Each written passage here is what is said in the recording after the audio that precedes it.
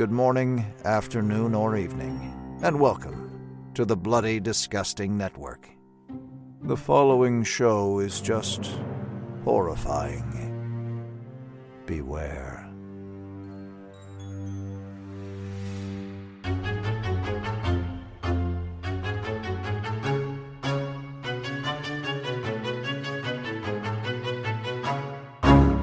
Sheriff, you're not cheating on your wife if you eat my lemon square. Your lemon squares taste like ass.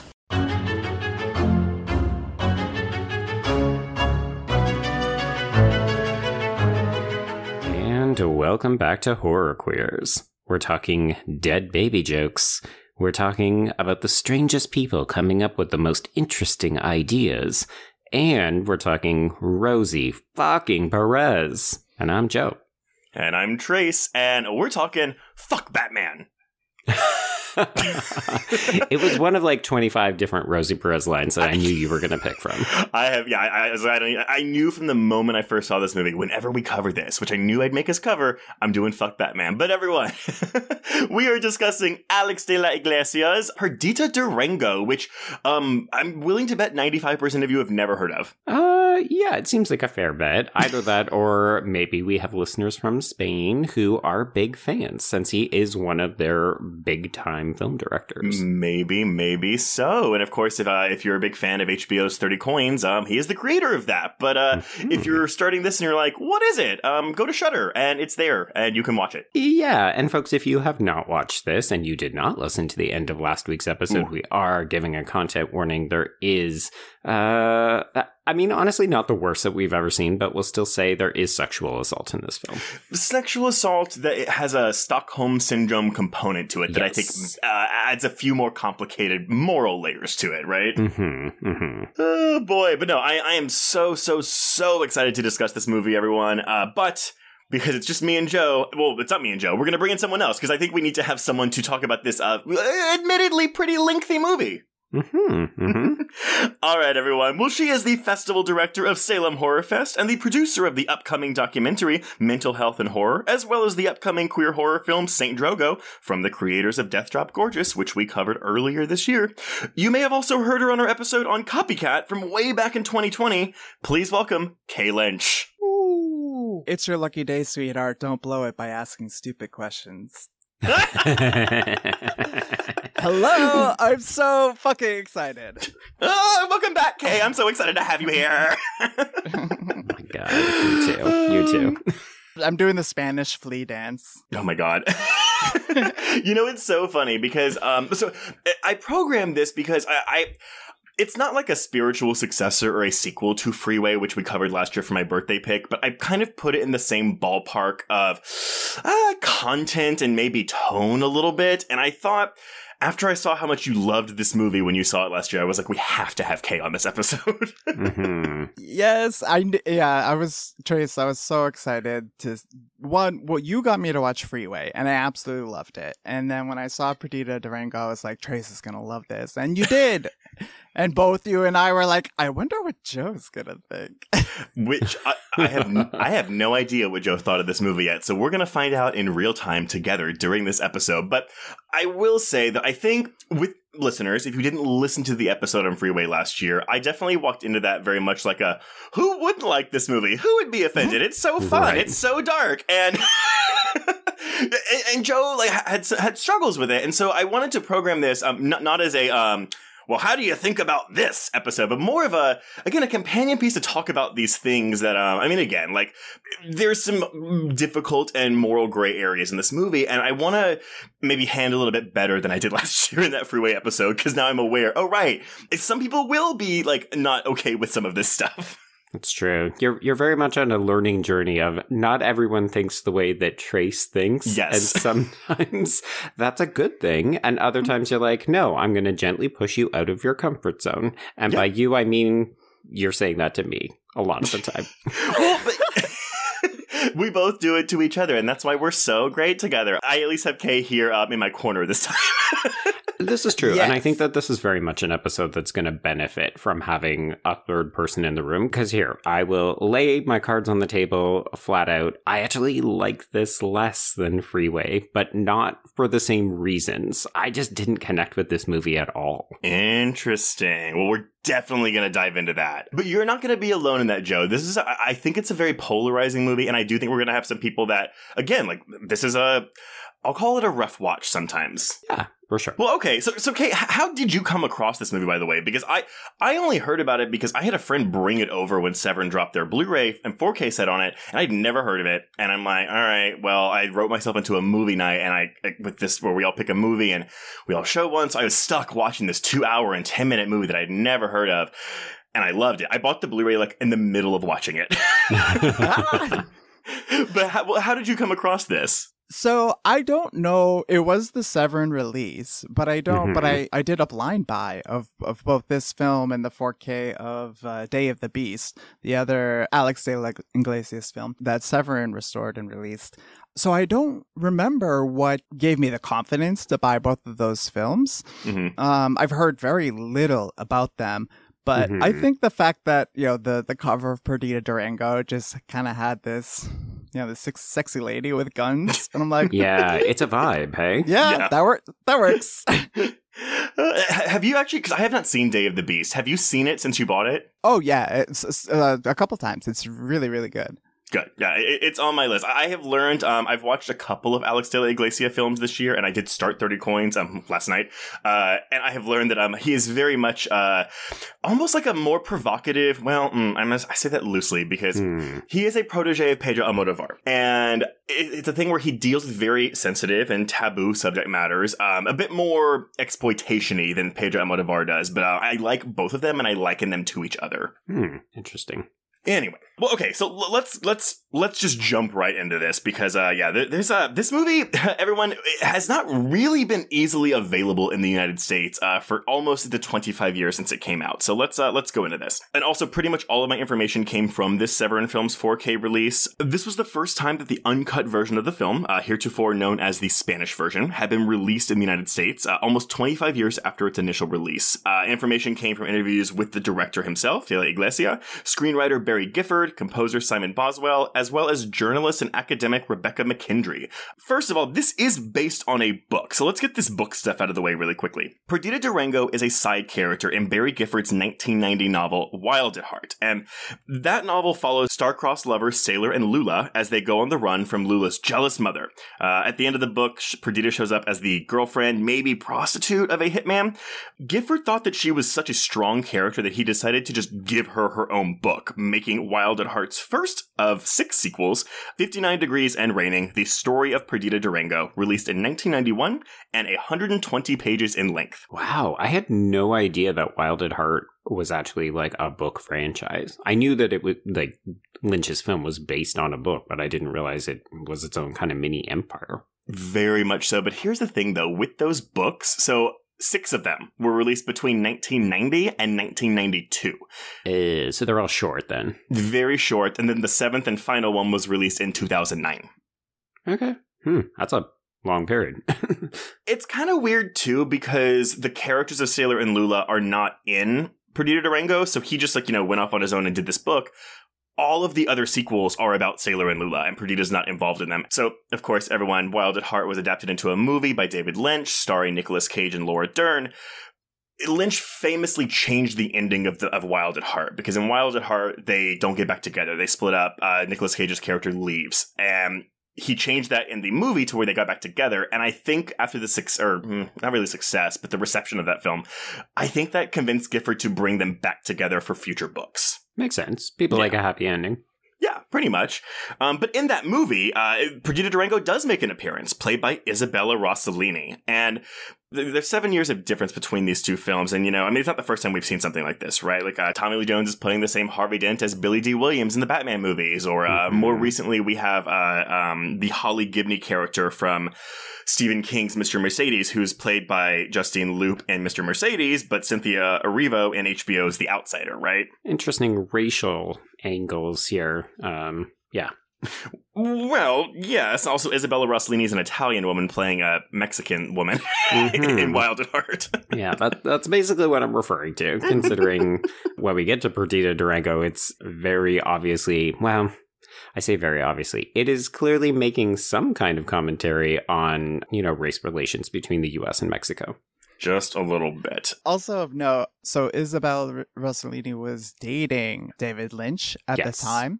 So it has been speculated that Barry Gifford was like, if I give her own movie, maybe that will up the chances of them making and adapting another one. Right. So that's just speculation, but I could see it. That's all we can do at this point, right? And I mean, granted, Barry Gifford would go on to co-write Lost Highway with David Lynch, which would actually come out the same year as Perdita Durango. There's not really any connective narrative thread, though, between the two films. So if you've never seen Wild at Heart, don't worry. You can walk into Perdita Durango totally blind and it won't make a difference. But honestly, if you want to know the way that ends, basically Perdita's hitman boyfriend, played by Willem Dafoe, accidentally blows his own head off with a shotgun during a botched robbery. So she hightails out of town, and that is the last we see of her, at least until Perdita Durango. Right. There are a few other crossover characters as well. So, Marcela Santos, the drug lord, is in that movie. Romeo's cousin Reggie's in that movie. Perdita's sister Juana, who is dead for most of Perdita Durango, is played by Grace Zabriskie, a white woman in Wild at Heart. Yeah. The 90s were a wild and different time. Yes. So back to Perdita's adaptation. So Spanish producer Andres Vicente Gomez reached out to Barry Gifford saying that he wanted to buy the rights to the novel, but he didn't want Gifford to have any say or input in the production. Just take the money and leave. Please leave. We do not want your input. Goodbye. And so Gifford's like, okay, yeah, sure, I'll take the money, whatever, because it was a really good sum of money. But here's the thing. 3 weeks later, Gomez comes back and goes, hey, I actually want you to write the screenplay. I can't crack it, actually. Can you come back and do this for me? Thank you so much. At the time, Spanish director Bigas Luna, fresh off directing 2 Javier Bardem starring films, Jamón Jamón and Huevos de Oro, which is gold eggs, but it translates into English as gold balls. Yes. So there's that. He was attached to direct the film, and that's how Bardem became attached initially. Unfortunately, though, Luna wanted to have a pseudo-military aspect because he viewed Romeo as a political character. At that time, the Mexican insurgent nicknamed Subcomandante Marcos was very popular, so he wanted to kind of model Romeo after him, making him a revolutionary working against the American invaders. And Gomez didn't like that, and I don't know why, but my speculation is because it gives Romeo a moral compass. Right, and potentially makes him a more relatable character. Which he is definitely not supposed to be. Right. So, Luna was fired from the project and it was dormant for a bit. Enter Pedro Almodóvar. He comes in, wanted to direct the film, but he wanted to buy the rights from Gomez and have his production company use it so he could have total control. Gomez said no, so Almodóvar, again, was out. And I really want to know what an Almodóvar-directed movie version of this would have looked like. Probably like an early Almodóvar film, to be honest, because he made stuff that isn't that dissimilar from this, but I'm going to get in trouble for this. I think it would have been shot better. I'll take issue with that. Okay. I think that you can't really compare it because I think that what Iglesias' intention was is to make a comic book, like a live action comic book. And I think that has a very specific look and feel, like the high contrast and a lot of how the shots are composed. So I think they would be attempting to do different things with the style. Right. You are correct, Kay. And Joe, but to your credit, Gifford did not like that. Gifford did not like the comic book style that De La Iglesia was going to do. He really was kind of like, oh, you kind of made this more lowbrow and than what I would have done with it. Right, which is actually very in keeping with De La Iglesias. And yeah, Kay will acknowledge that he has a background in writing comics, so that totally tracks. Yes, very much so. So yeah, basically when Almodóvar left, they bring in Alex de la Iglesia. And again, he was a protege of Almodóvar's, again, mostly well known for being a comic book writer, but at the time, he had only made 2 films, both of which were dark, horror comedies. So we have 1993's Mutant Action, which is a trauma-ish X-Men tale. And then, as we've mentioned, 1995's Day of the Beast, which I didn't know what this movie was about. I'd only heard that it was, something I've been told to watch this movie. Mm-hmm. Everyone, this is a movie about a priest who believes he's hunting down the Antichrist, but in order to get to the Antichrist, he has to commit as many sins as he possibly can, so he teams up with a psychic and a metalhead to do so. Make of that what you will. It's sort of like Fright Night in a way, with like the horror host and kind of like the reading the reality or uncovering the fantasy in reality. But is it super sacrilegious? Yeah. Okay. I mean, yeah. It's a comedic film, so I don't think it was taken too seriously. I mean, well, again, when we talk about his body of work, and especially when we start talking about this film, it is that comedy that I think makes why the reception of this was kind of mixed. Because this movie actually didn't get a very good reception, but I will wait until we get to that section. That being said, 30 coins, those 30 coins, it's religious. It's about the 30 coins that were paid to Judas to help betray Jesus. And there's a lot of stuff in there that is very sacrilegious, but also very, very, very interesting. So I like that De La Iglesia at least tackles these subjects right. with kind of without a care for what anyone thinks about it. Yeah. In this film, too, because we see, a graphic depiction of the Jesus's crucifixion. Yes. Was not expecting that. Was not expecting it. Which actually, so the opening credit sequence of 30 coins is Jesus' crucifixion. So he's really got a fixation. I mean, Spain, man. Yeah, exactly. So while Iglesia would go on to do a few Hollywood films, like the only one that I even knew of was The Oxford Murders, which is Elijah Wood and Ian McKellen.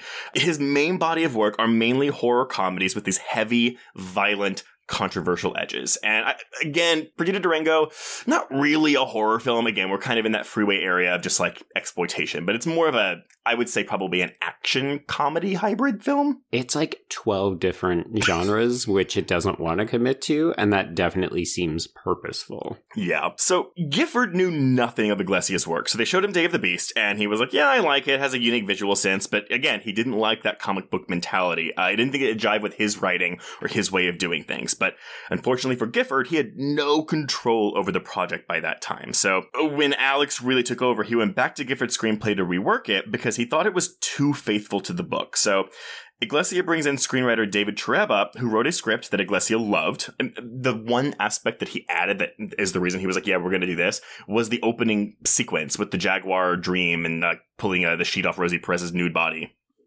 Overall, though, the film is actually a more faithful than most adaptations that I've seen. Like there's the main plot elements are the same, all of the characters are the same, how the characters are portrayed are the same. There's just some minor details here and there that are different. And of course with the film, it's really comes down to the style and editing, which kind of changes things up a little bit. So they have that, but then Iglesia also has a regular writing partner. And y'all, I am going to try to get this name right. And I'm going to try it once, but here we go. Iglesias' regular screenwriting partner is Jorge Guerrica Echevarria. And he actually co-writes every episode of 30 Coins with him, by the way, too. But basically, actually all of his films, he's co-wrote with this man. But he brought him in to incorporate a lot of stuff that they knew from the border of Mexico that they didn't feel Gifford understood or even included in his screenplay. So it's those more, I guess I'm going to say, authentic touches that they wanted to add in. But they're from Spain, so they wouldn't necessarily inherently. Yeah. But they thought they had more experience with the Mexican and U.S. border than Gifford did, which is actually interesting because Gifford's like, oh, I've been to Mexico. I spent a lot of time in Mexico. So I thought that was really interesting. Oh, boy. Is that the equivalent of like, I have Mexican friends and therefore I know about Mexico? He released I think it's like a photo book called Borderland, I think. Borderlands, so, yes. Yeah. So he did some level of research, but and so there are a lot of real life inspirations in this, though. So compared to Bigas Luna's ideas about making Romeo more political, Iglesia was more interested in the real character that Roman that Romeo Dolorosa was based on, and that is Adolfo de Jesus Costanzo. And this is a Cuban-American serial killer, drug dealer, and cult leader who led the infamous Matamoros cult, which is a drug trafficking and occult gang dubbed Los Narcos Satánicos, or the Narco-Satanists, by the media. I mean, slightly different. Just a little bit different. Well, and he was a gay model. Oh, I didn't know that. Yes. Did he have the bangs? Is that why they're in there? No, he did not. Come on. Girl knew better. But no, he was, very attractive and had male lovers. And one he called his man, and the other one or his husband, and the other one his wife. There were trans people in his entourage performing rituals, and all of his victims were men that he sodomized and killed. Yeah. Okay, so getting into this, so he led this cult with Sarah Aldrete, possibly whom Perdita is based on, but yeah, they were involved in a lot of ritualistic killings in Matamoros, including the murder of Mark Kilroy. And so, Kay, do you know if Mark Kilroy was gay? Not anything that I've read, okay. But they targeted him because the cult believed that you basically acquire the special abilities from whatever so like if you eat a muscular man, you'll be stronger. In this case, they wanted a smart person so they could be smarter, and so they were during spring break. All these güeros from Texas crossed the border because the drinking age is 16 in Mexico, and so they would party. And when Mark and his friends were leaving the club and walking back to their cars over the border, he had to go take a leak and kind of separated from his friends. And then out comes Adolfo's crew, and they pose as the authorities and quote, arrest him. Right. And, then he was never seen again. Well, it was because he was a UT. He was a UT student. So, sorry, UT Austin. That's my alma mater. I live like 20 minutes away from this school. So I was my God, really? Yes, I was like, oh my, yeah, that's where I went to college. Wow. So yeah, I mean, Mark Kilroy was one of many, but he was abducted, tortured, and killed in the area in 1989. And so, of course, now that we had a white person dead, people got involved. So during the police raid, Costanzo had one of his acolytes shoot him dead just so he could avoid prison. But his cohort, Sarah Aldrete, she was convicted of criminal association in 1990 and jailed for 6 years. In a second trial, she was convicted of several of the killings at the cult's headquarters and sentenced to 30 years in prison, where she resides today. But if she is ever released from prison, American authorities plan to prosecute her for the murder of Mark Kilroy.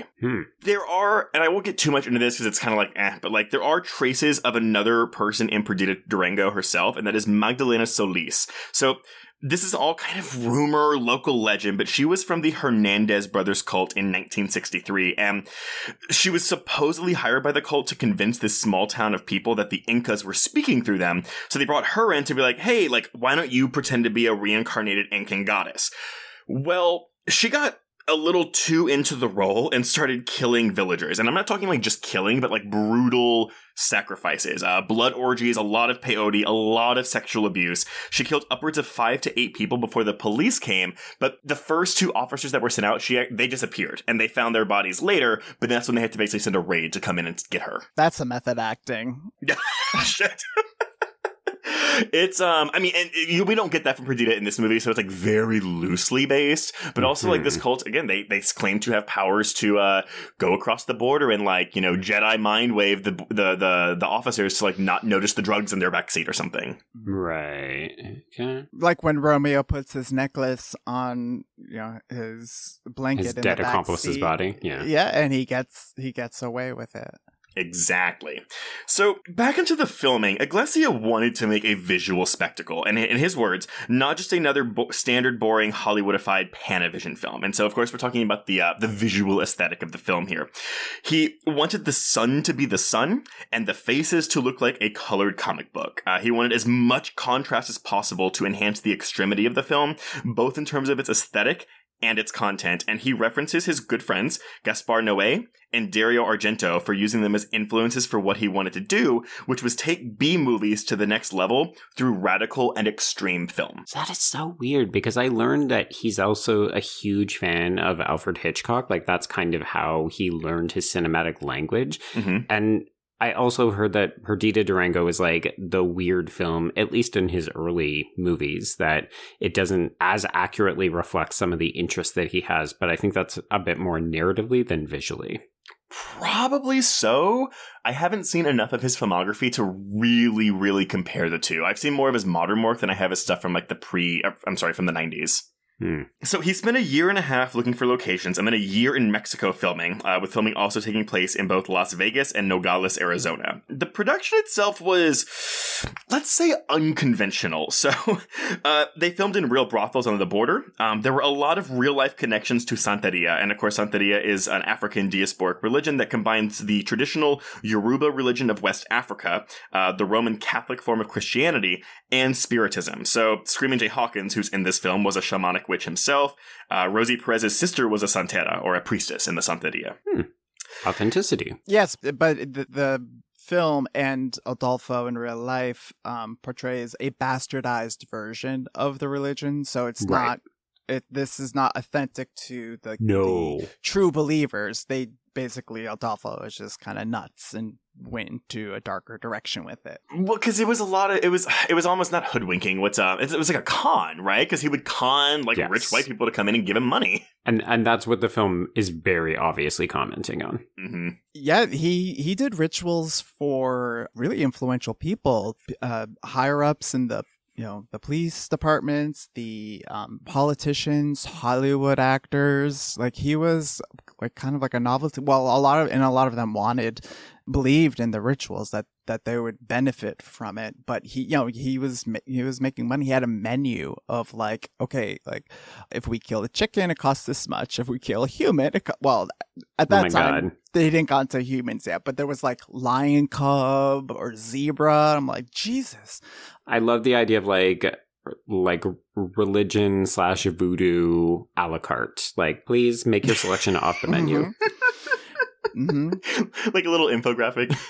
And he did get involved with drugs. Like, his kind of eventually his posse was like this family drug cartel, and he was basically trying to take it over. He wanted to get into the business, presumably to make more money. Well, no, I mean, adding to the authenticity. So, I mean, even for the sex scenes in this film, Iglesia actually asked Perez and Bardem if they wanted to just go ahead and fuck for real, just to add to the authenticity of the film.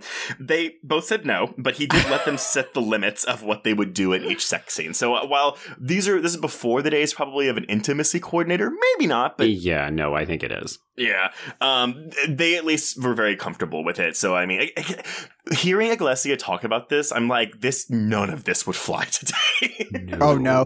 And there were some of the like the scene when they're in the Marines and they're fighting in that, like, in the war. Yeah, in Beirut. In warfare.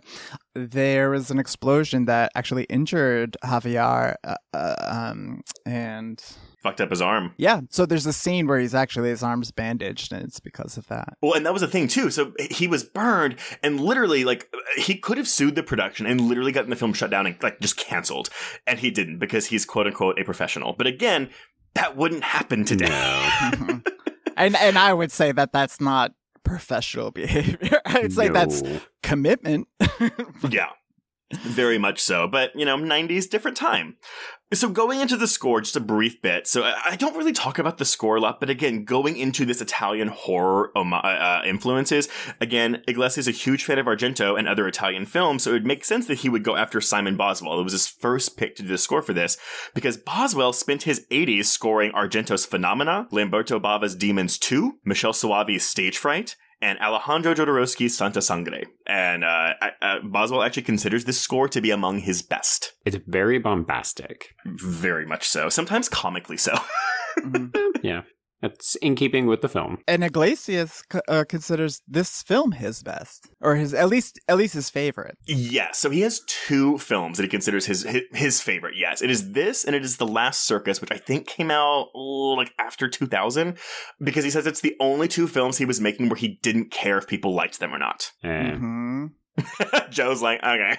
No, it's just the more I read and hear about him, he sounds like He sounds like he would get along very well with John Waters, and that he is a bit of a fuck it all prankster kind of type. Like, he wants to come in and upset the table and possibly even flip it and just make people feel very uncomfortable. That is not inaccurate. I think that is very, very true. And again, like, I think he accomplishes that with a lot of his work. But he also does inject a lot of social commentary in some of his other work as well. Maybe not as much here, but I don't know. We'll hear about that, I'm sure.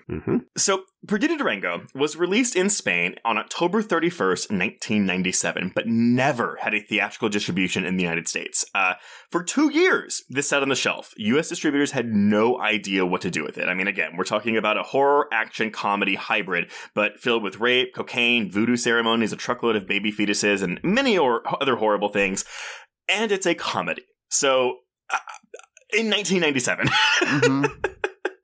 But it is a little bit strange, because I think the most comparable film to Perdita Durango is Natural Born Killers, and that comes out in 1994. I mean, yeah, we don't have baby fetuses, and it is less comedic, although some people would argue still comedic. Right. But, I mean, that is very much you're cheering for these people, and they're the wrong people to cheer for.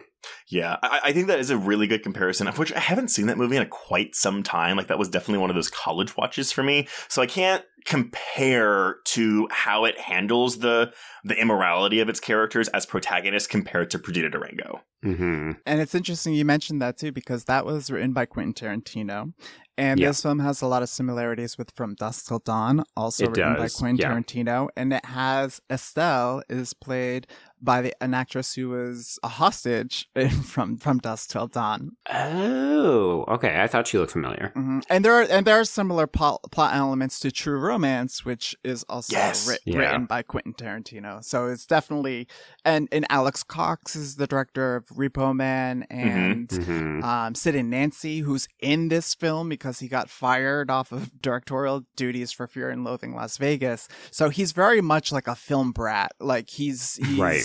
You know, he likes to provoke, and you know, in a similar way that John Waters does, but I think he's also very disciplined in how he does it. I would agree, but we'll see as we go through this plot, because I've only seen this movie twice. Shocking, right? But I'm excited to dig into that. But funny aspect too about the actors that play Estelle and Dwayne. So I know you haven't seen this, Joe, but Kay, have you ever seen Shriek? If You Know What I Did Last Friday the 13th.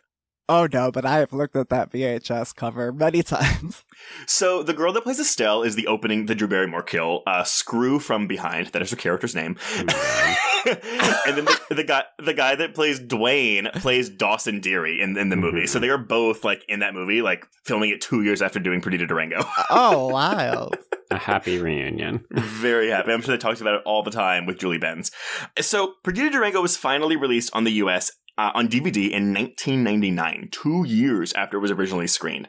Unipix bought it for video distribution and changed the title to Dance with the Devil because they said that Perdita Durango was, quote-unquote, too Hispanic of a title. Oh my God. Again, 90s. Welcome back. Just unabashed racism. It also removes an element of the title because Perdita means loser or lost. So, like, her name is supposed to be like, oh, she is a lost soul. So even changing the title, it's like, what the fuck are you doing, man? Well, they're thinking about how they can market it to white people. But I also think that calling it Dance with the Devil implies that Romeo in this scenario is the devil, so he, like, corrupts her and brings her to the dark side when she is already there. And also, she doesn't need to be corrupted because she's arguably as bad as he is. Exactly. If not worse, maybe. Exactly. I do think the title Dance with the Devil does have some interesting thematic elements that can be, we can extrapolate. But Perdita Durango is the proper title. Like, it is her film, and she's basically, like, kicks off the action of the entire movie. And it opens with her, and it closes on her. And Rosie Perez is just fucking gorgeous and cool, and she's just she's a fucking goddess. No, when this movie ends, it just ends. Like it's just like, no, we're cutting it off. It's done. Well, it feels like it could go on forever. So at a certain point, you have to be like, okay, this chapter of this story is done. Who knows if you'll ever get more? Yeah. Well, nevertheless, this release isn't the worst of it. So they had to cut a good chunk of footage to get an R rating for this film. So there are, as far as I can tell, 3 different versions of this movie. There was an edited R-rated version that's 115 minutes long. So that's 15 minutes shorter than the Spanish version that we watched. There is a still edited unrated version that is 121 minutes long, so about 9 minutes shorter than the version we watched. The uncut version, again, Spanish version, is 130 minutes long, 2 hours, 10 minutes. As far as I can tell, obviously the one on Shudder is that one. I think the one on Amazon Prime is that too. So again, just make sure you're looking for the one that's 2 hours and 10 minutes long. Right. They shot a lot of footage of extra violence and extra sexuality that he said that if they had been included, it would have been rated X. Which he wouldn't have cared. The only reason he didn't do that is because they were like, you won't get a release in the States, which is ironic considering he still didn't get a release in the States. Yeah. So for reception, we are looking at a 36% on Rotten Tomatoes with an average score of 5.6 out of 10, whereas on Letterboxd, users have awarded it a 6.8 out of 10. It had an awful reception in Spain. This is kind of like paraphrasing Iglesias here, but he's like, it's a hardcore film. It was described as unpleasant, prideful, and ambitious. People were upset by the asymmetrical and irregular wildness of the film. People called it nonsense. The characters were confusing because the good ones were the bad ones and the bad ones were the good ones, that whole thing. Nobody from Spain said anything beautiful about the film. They saw everything as a problem. I will say, though, on defending the film's content, Iglesias said that he wanted the audience to experience the character's lack of morals. So there you go. But I guess you could really say that about any filmmaker doing portraying or depicting characters like this, right? Yeah, I mean, there's inherently a bit of a danger to that because it allows you to justify anything that you want to do. But this film is so obviously steeped in it. Like, you can tell he's not just including stuff to be controversial. Like, this is the movie he wants to make. Very much so. And his intention is to provoke the audience and to make us complicit in the depraved things that happen in the film. Right. Which I love that. Like, I mean, again, like, I feel like we talked about this a lot, Joe, about when we're talking about, like, films with really, again, challenging moral gray area subject matter. But, like, I like feeling like that. Like, I like feeling like I'm put in these horrific characters' minds and bodies. And I don't know, it just, it gives me like a little rush to do it. But again, I get that won't be for everyone as they're watching something like this. Now I'm picturing Trace like doing a sexy dance and with the gun, just like Perdita does. Granted, though, I mean, apparently Day of the Beast wasn't well received in Spain either, because they thought it was too cynical, which I'm like, okay, it's probably also like very sacrilegious. So I mean, like, that probably contributed to it. But you know what? Yeah, he wants to make the movies he wants to make, and Perdita Durango, as we've said, is one of his absolute favorites of his whole set. There we go. And that is the production history of Perdita Durango. So why don't we jump into this plot? Because we've got a lot to cover here, because this movie goes all over the place. All over the place, indeed. Yeah. Geographically and tonally. Indeed, yeah. Just everywhere, every which way.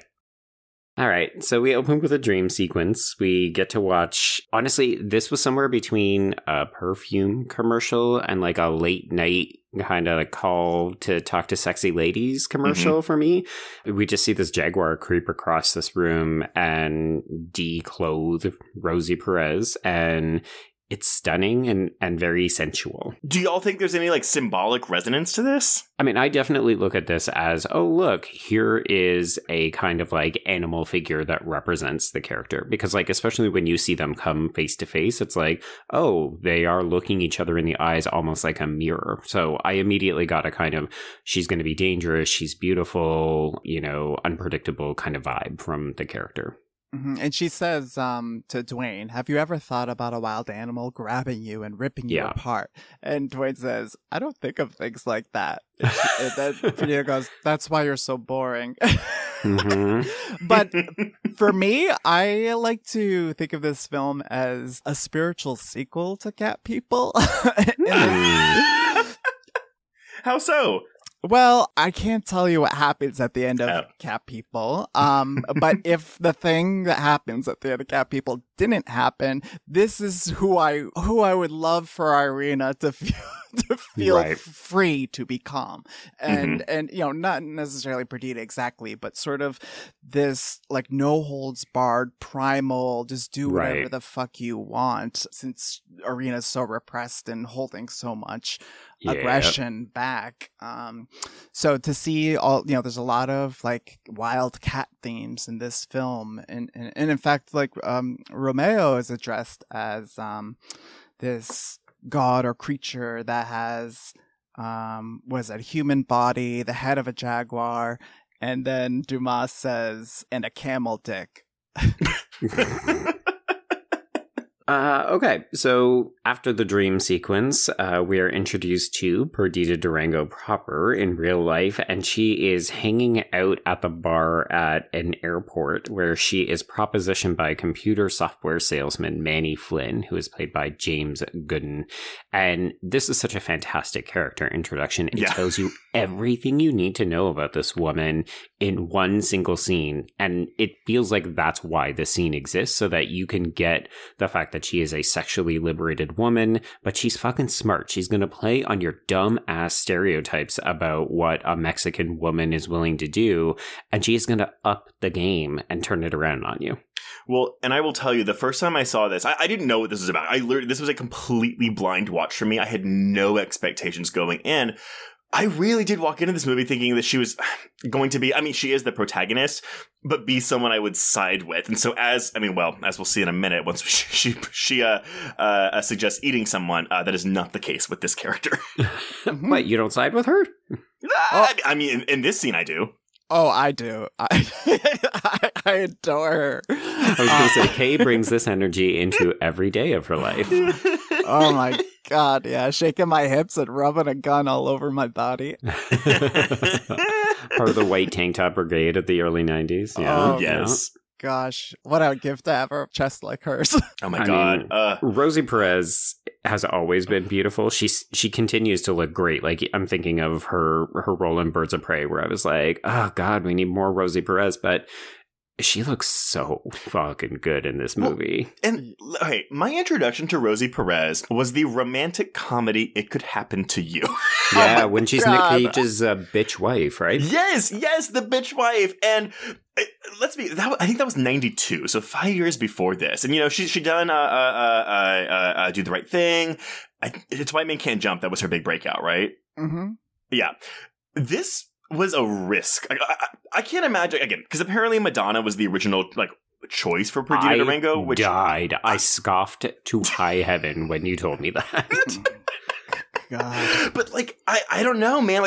I'm so happy that she took this role because, oh my God, she's a powerhouse in this movie. Mm-hmm. She devours every scene she's in, and you see the way Romeo looks at her. He's just completely infatuated by, one, she's incredibly sexy, but two, she is so powerful and aggressive and combative that he's just like, he's this violent criminal doing horrible things, robbing graves and transporting fetuses, but he's like a little boy looking at her like, oh my God. I mean, that's why they're so good together, right? Because she truly is his equal. This isn't a romance where she's like, I saw a couple of people say, oh, in a more conventional Hollywood version of this film, she would have been provoked, or she would have been, kind of a victim of Stockholm Syndrome. She would have been led astray from a regular life by this man. And instead it's like, oh no, she's just his perfect female counterpart. And in fact, she enables him. Right. Yeah, she does. No, she is in control the entire time and is very good at making Romeo thinking he's in control. But he's also her Achilles heel. She does genuinely care for him, and he's probably the only person, at least in the scope of this film, that is her weak point. Yeah. He also seems to be the only person who truly understands her, though. Oh, yeah. Absolutely. So after this airport scene, she goes out to get into her car. This title card, though. Oh, my God. I forgot about this. So after this airport scene, we get this close up of a baby fetus as the camera pulls back, and then it's this really metal stylized title card of Perdita Durango as this jet flies around it. I have nothing to say except it's so fucking awesome. The airplane kind of theme comes up again and again. A lot. Mm-hmm. Okay, so she goes out to get into her car, and she is held at gunpoint, question mark whether these are real guns, by two little girls, and she ends up explaining to them that she is off to the cemetery so that she can spread the ashes of her dead sister and her nieces who were murdered by her brother-in-law. So off we go to the cemetery. She does see Romeo committing grave robbing, and of course he is played by Javier Bardem. And then she later meets up with him at the U.S. border. They have a combative, sexy relationship. So she calls him the F-slur. He talks about how he was robbing a bank and he had to nearly get caught so that he could sexually assault the bank teller, and then he sexually assaults a woman on the street so that the cops don't suspect he is in fact a bank robber. Yep. And this flashback is capped off when he hits and kills his accomplice. It's the first of many, many car accidents in this movie. He doesn't kill his accomplice though, because his accomplice is okay, sorry. No, we're led to believe that he has killed the accomplice, and that's why he has some disposable cash. Well, but and yes, the accomplice will come back. It's kind of funny too, because again, you're kind of like, okay, like whatever, this is just his backstory, and all of this will come back later. Yes. I mean, it's a good character introduction to him as well, because we know that he does some really unsavory things, both in terms of like criminal aptitude, but also he's a man who doesn't respect women traditionally, right? Like he goes into situations, he takes what he wants, and immediately his first interaction with Perdita, it's clear that they know each other from before this, but we don't know that, so we think he's just like randomly hitting on her, and she is like giving it tit for tat to him. Yeah, do not fuck with her. And of note, so Shorty D is his like accomplice in the bank robbery, and when Romeo was telling the bank teller to take her top off and he wants to see her breasts, Shorty D is like, we don't have time for this, what the fuck are you doing? He's trying to pull him away from Romeo's impulses, but as soon as he meets Perdita, who becomes his new accomplice, she's like, let's kidnap some gringos and eat them, kill them and eat them. Which it's funny though, because again, the first time I saw this, I was like, oh, she's joking. No. I mean, she dials it back. She goes from killing and eating people to just, oh, well, let's kidnap them and ransom them. But no, she means everything she says. Yeah, absolutely. In the book, that's one of the differences. They were intended to be hostages and held for blackmail. And the ritual, they actually kill a little boy. Oh. They slit his throat.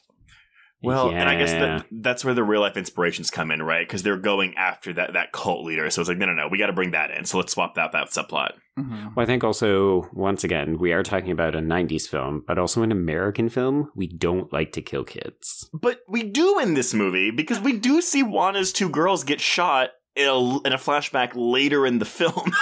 Oh, sure. But that's later. Also, bottled fetuses rolling off the back of a truck. Oh, sure. But that's played for comedy.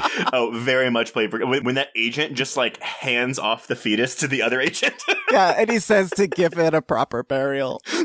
It's easily the most comedic moment of this entire movie, by far. Oh, my gosh. Yeah. So I'm going to introduce a reading that I'll refer to over the course of the episode. It's actually a chapter in a book dedicated to De La Iglesias, and this is written by Peter Boos, Nuria Triana Toribio, and Andrew Willis, and the book is called The Cinema of Alex De La Iglesias. And, you know, they spend a lot of time contextualizing this film in his oeuvre, which is where I got some of the background about how this is a slightly different kind of movie for him. And I think there is a tension between the reality of adapting the book and how it changes what he might have normally done with material for his films.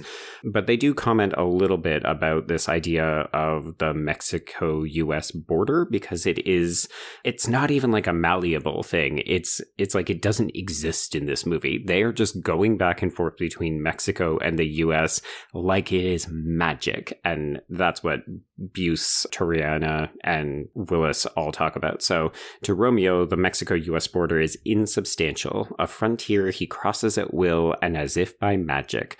This fantasy of mobility is clearly at odds with the reality. And I think that last sentence, it seems really obvious, but I do think it's important for people like me who sometimes struggled with the movie. This is not meant to be reality. This is like a hyper-realized, hyper-violent depiction where like you can't just magically glide across the border whenever you want. Right. It's like a Coyote and Roadrunner cartoon. Mm-hmm. But yeah, put that. This isn't a screwball comedy, but again, there are so many. There is that tonal there's a total jarringness here where it's like, yeah, like you're watching all these really fucked up things, and the film.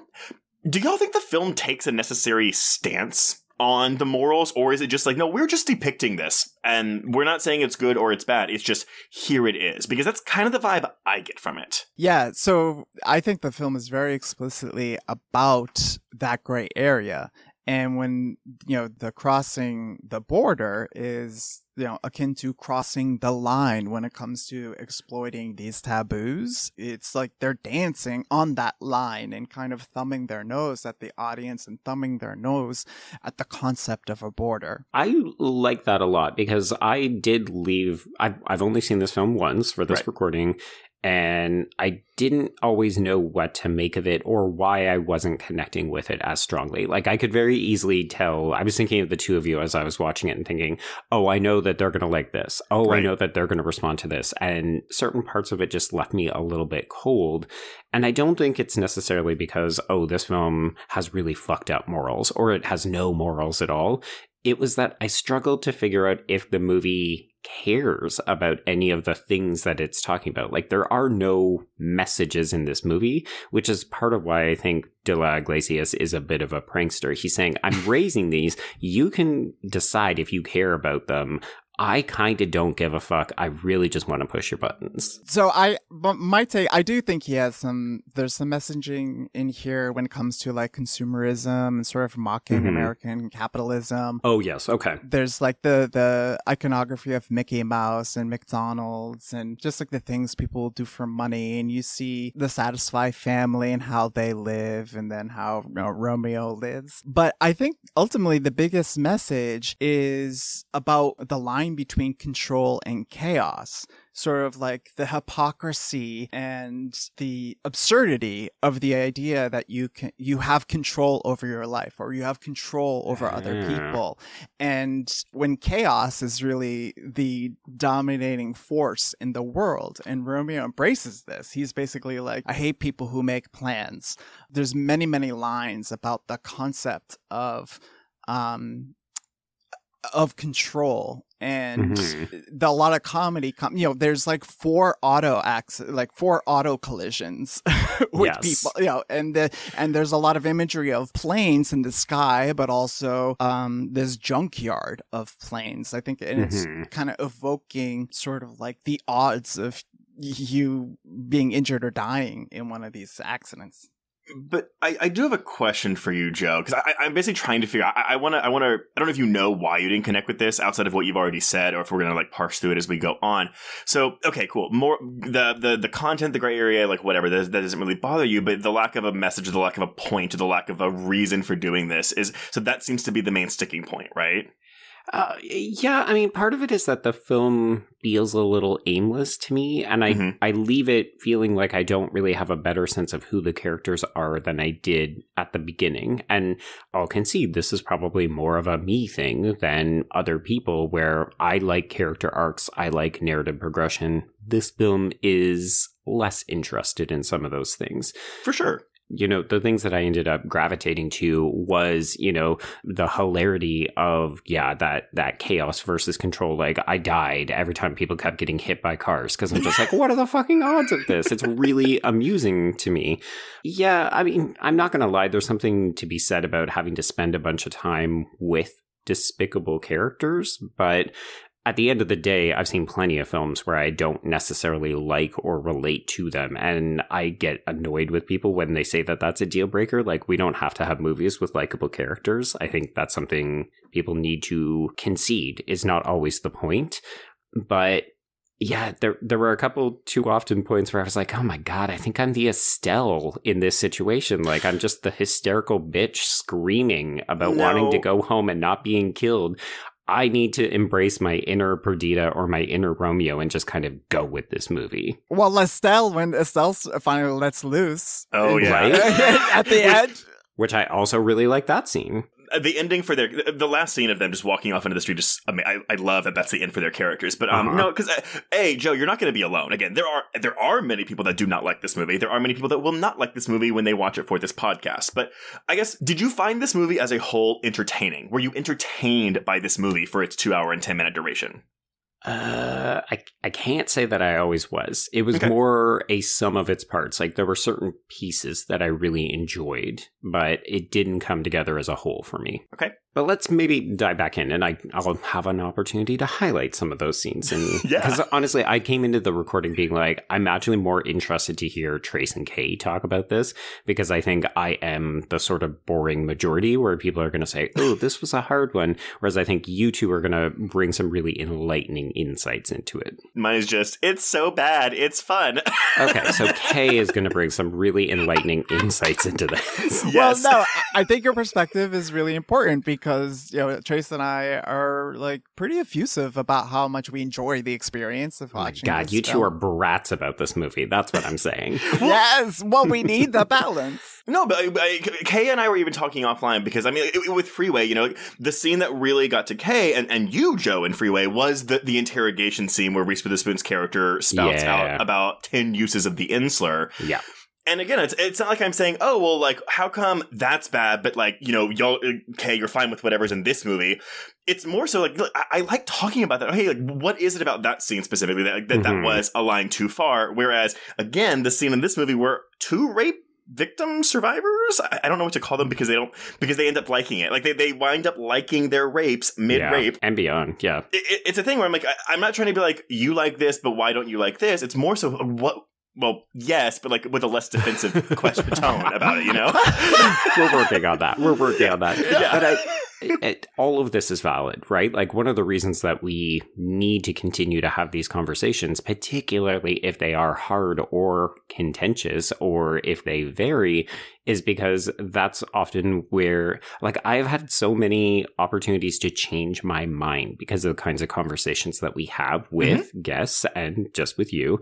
So I like to do this because it forces me to say, well, why do you feel the way that you do? Because if I can't justify it and it's just like, I didn't like it, that's not good enough. And full disclosure, is there's more to it, but a part of it for me is I feel like I'm watching something I shouldn't be allowed to watch or that shouldn't be allowed to be out there.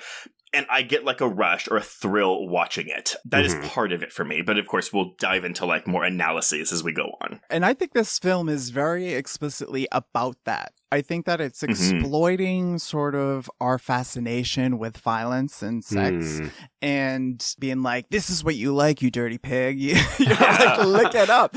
I'm just showing it back to you. Why don't you like it more? And I love the analogy to Freeway, but because I do think that they're both kind of doing similar things. You know, it's sort of like the finding glee in the audacity of trying to offend your audience. Right. But for me, the difference is a film like Freeway is a product of chaos. It's rough around the edges. Its director, I think, is a little unhinged. Matthew Bright is kind of kooky. So while Freeway is a product of chaos, I see Perdita Durango as a highly orchestrated depiction of it. And I see Iglesias as a much more intentional director, and he's trying to make a point. And however you feel about the film, like visually, like it was storyboarded. It was, it was very well planned. And Freeway just kind of like, how did this movie come to be? But see, it's so interesting that you say that because to me, between the two films, Freeway is an easier pill to swallow in terms of the objectionable content because it looks so cheap. It looks and feels to me more more like a grunge grindhousey film from the 70s, which that aesthetic, that dirty aesthetic, lends itself to the subject matter, whereas Perdita Durango is a big budget, slick film with this subject matter. So that, to me, again, you have the aesthetic juxtaposition against the tonal and content issues that are so bad. So that, to me, I would find Perdita Durango to be a harder film to swallow because of that aspect, as opposed to Freeway, which to me just is a gross, dirty film, both in terms of content and how it looks. Well, in Perdita Durango is really slick production. And the way the violence is depicted, it makes me think of The Matrix, which had come out a couple years later. And a lot of criticism that was lobbed against that film was about the glorification of violence and sort of like the gun fu and fetishizing violence and specifically guns. And so that is, the sort of disregard for human life in this film is all over. But in the very end, when Romeo is shot, the gun that shoots him is up close, in focus, and you see the make and model of the gun right on it. And behind it is this text on the back of the truck that just says happy. So it's like very, like it's going out of its way to draw attention to the guns and the weapons of destruction. Well, I think too, okay, so, Joe, we just talked about the sadness a couple weeks ago on the Patreon and how, we don't want people to say if you're liking a certain film with a certain amount of content, like then that makes you a bad person or you're endorsing the content in the film. Right. That risk aside, I'm going to say this. I do think for me, there's some kind of catharsis where it's like, I do have dark impulses. Now, I'm not saying I want to go and sexually assault someone, of course, but everyone has like a darker side to them. And watching something like Perdita Durango gives me a sort of release almost where I'm like, okay, like I'm getting some of that out of my system watching this movie. It's like an outlet. Yeah, exactly. Which, again, you could make the argument that horror in general, but on a different level. It's interesting that you say that there's a slickness to this, Kay, because I think I should probably retract what I said at the top when I was sort of gently dissing the visual style of the film in favor of something like Almodovar, which is similarly practiced but maybe a little bit more sterile, at least in the later films. I do think tonally for me, one of the things I struggled with is that this does hearken to more of like a Western road trip kind of movie, similar to like Robert Rodriguez's early films. And I don't always love those, so I do wonder if that's maybe part of my personal struggle as well. But I can definitely appreciate what you two are saying about sensationalizing violence and almost like reveling in it, like really forcing people to say, hey, you like this, so just embrace this, like go along with Perdita and Romeo because we're all kind of driven by id. Joe, I will actually say this. I understand exactly what you are saying. Because, and you're going to hate that I'm going to bring this up again, do you know how I felt what film I felt the same way in? Yeah, it's Near Dark. Near Dark, exactly.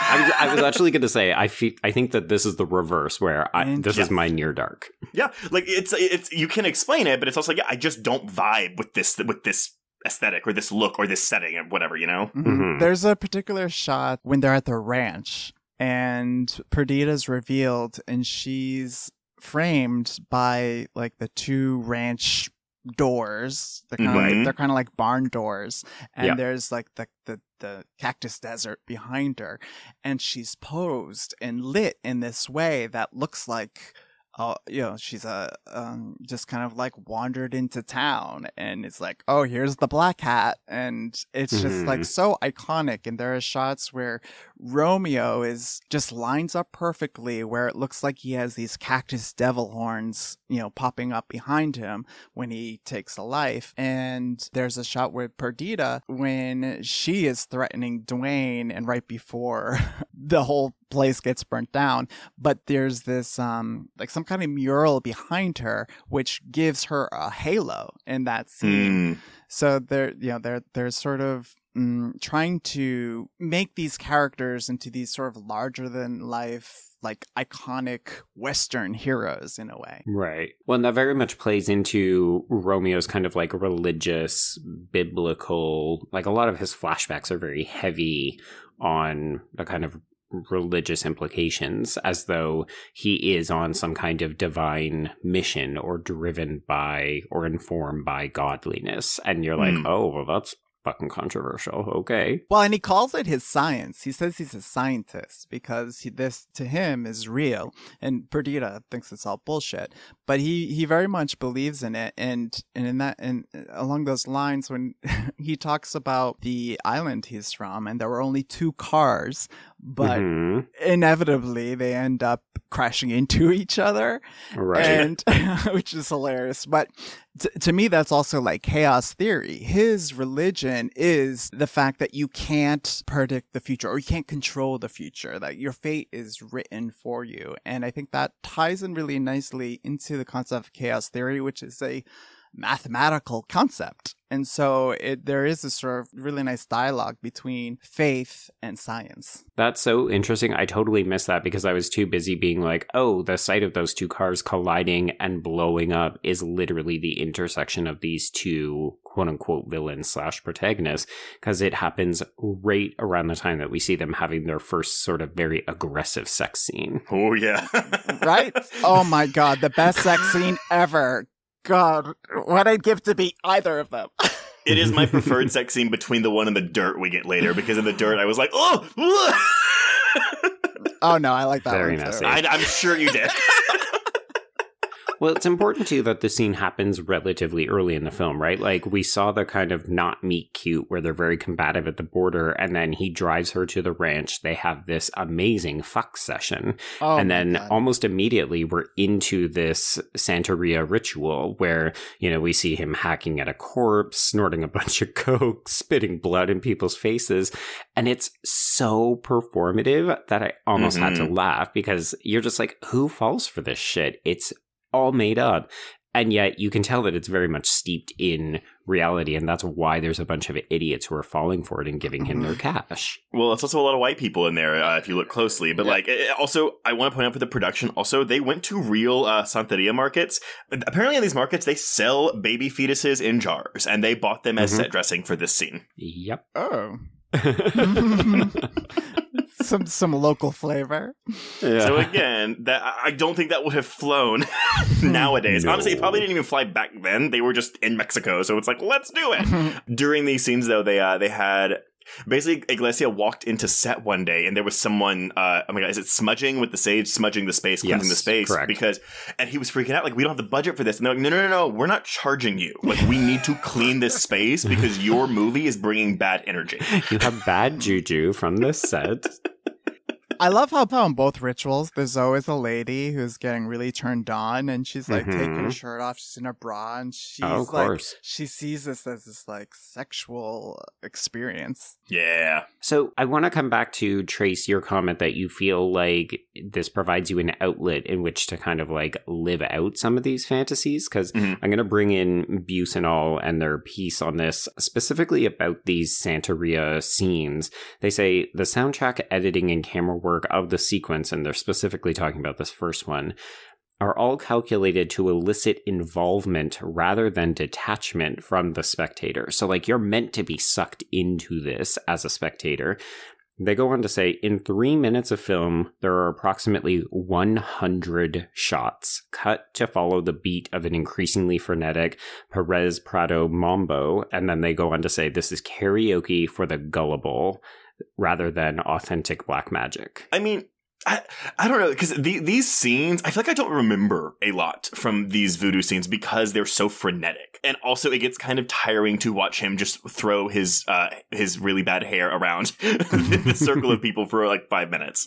Did you want to make the Courtney Cox reference now? No, I won't. I'm sorry. Yes, everyone, he is wearing Courtney Cox's wig from Scream 3. There we He's go. not. Well, and towards the end, when they're outside of the I don't know if it's a motel or whatever, his friend's apartment, Romeo and Perdita kind of turn away for the camera and their heads line up. And at that moment, you realize that they both kind of have the same do. They absolutely do. Yeah. He just cut his bangs a little too short, where she said, nope, I'm not doing that. Yeah. She's like, I'm stylish. I'm not doing it that short. And you know what? It works for me. I think it's kind of hot. Especially with him in those leather pants. I've never particularly found Javier Bardem attractive, so I am the wrong person to ask that question to. It's a very distinct look. Yeah, it's like a partial bowl cut with long in the back. It's like a bowl cut mullet with rocker chic. Yes. So observing this Santeria sequence is DEA agent Woody Dumas, who is played by James Gandolfini, who I did not know was in this movie. Yep. He's so I was good. very happy to see him because he's very good in a kind of nothing part. I wouldn't say he is very much comedic relief in this movie. Every scene he is in, because his whole thing, he just keeps getting beat up as the movie goes on. Mm-hmm. So I guess maybe narratively it's like, yeah, he's just the one that's chasing them. He's the one they're trying to run away from. But at the same time, he adds to that comedy so much. Mm-hmm. And his performance is just really specific, and his comedic timing is brilliant. Like he's funny. He's such a funny actor. Well, it's funny, right? Because people, especially folks who only know him from The Sopranos, don't associate him with roles like this. He is a hugely funny actor. Like he was such a gifted actor in all regards, but it's a shame that people only kind of associate him with a sullen gangster, because he was way more than that. Agreed. Hard agree on that. Mm-hmm. Okay, so we also have some other characters. Any thoughts on Adolfo, who kind of just like quietly creeps into this movie and then is unceremoniously killed later, but I find his presence very calming? Question mark? Mm-hmm. I mean, Iglesias wanted Screaming Jay Hawkins in this movie, and Gifford didn't want that. He was like, that doesn't really fit my movie, but whatever.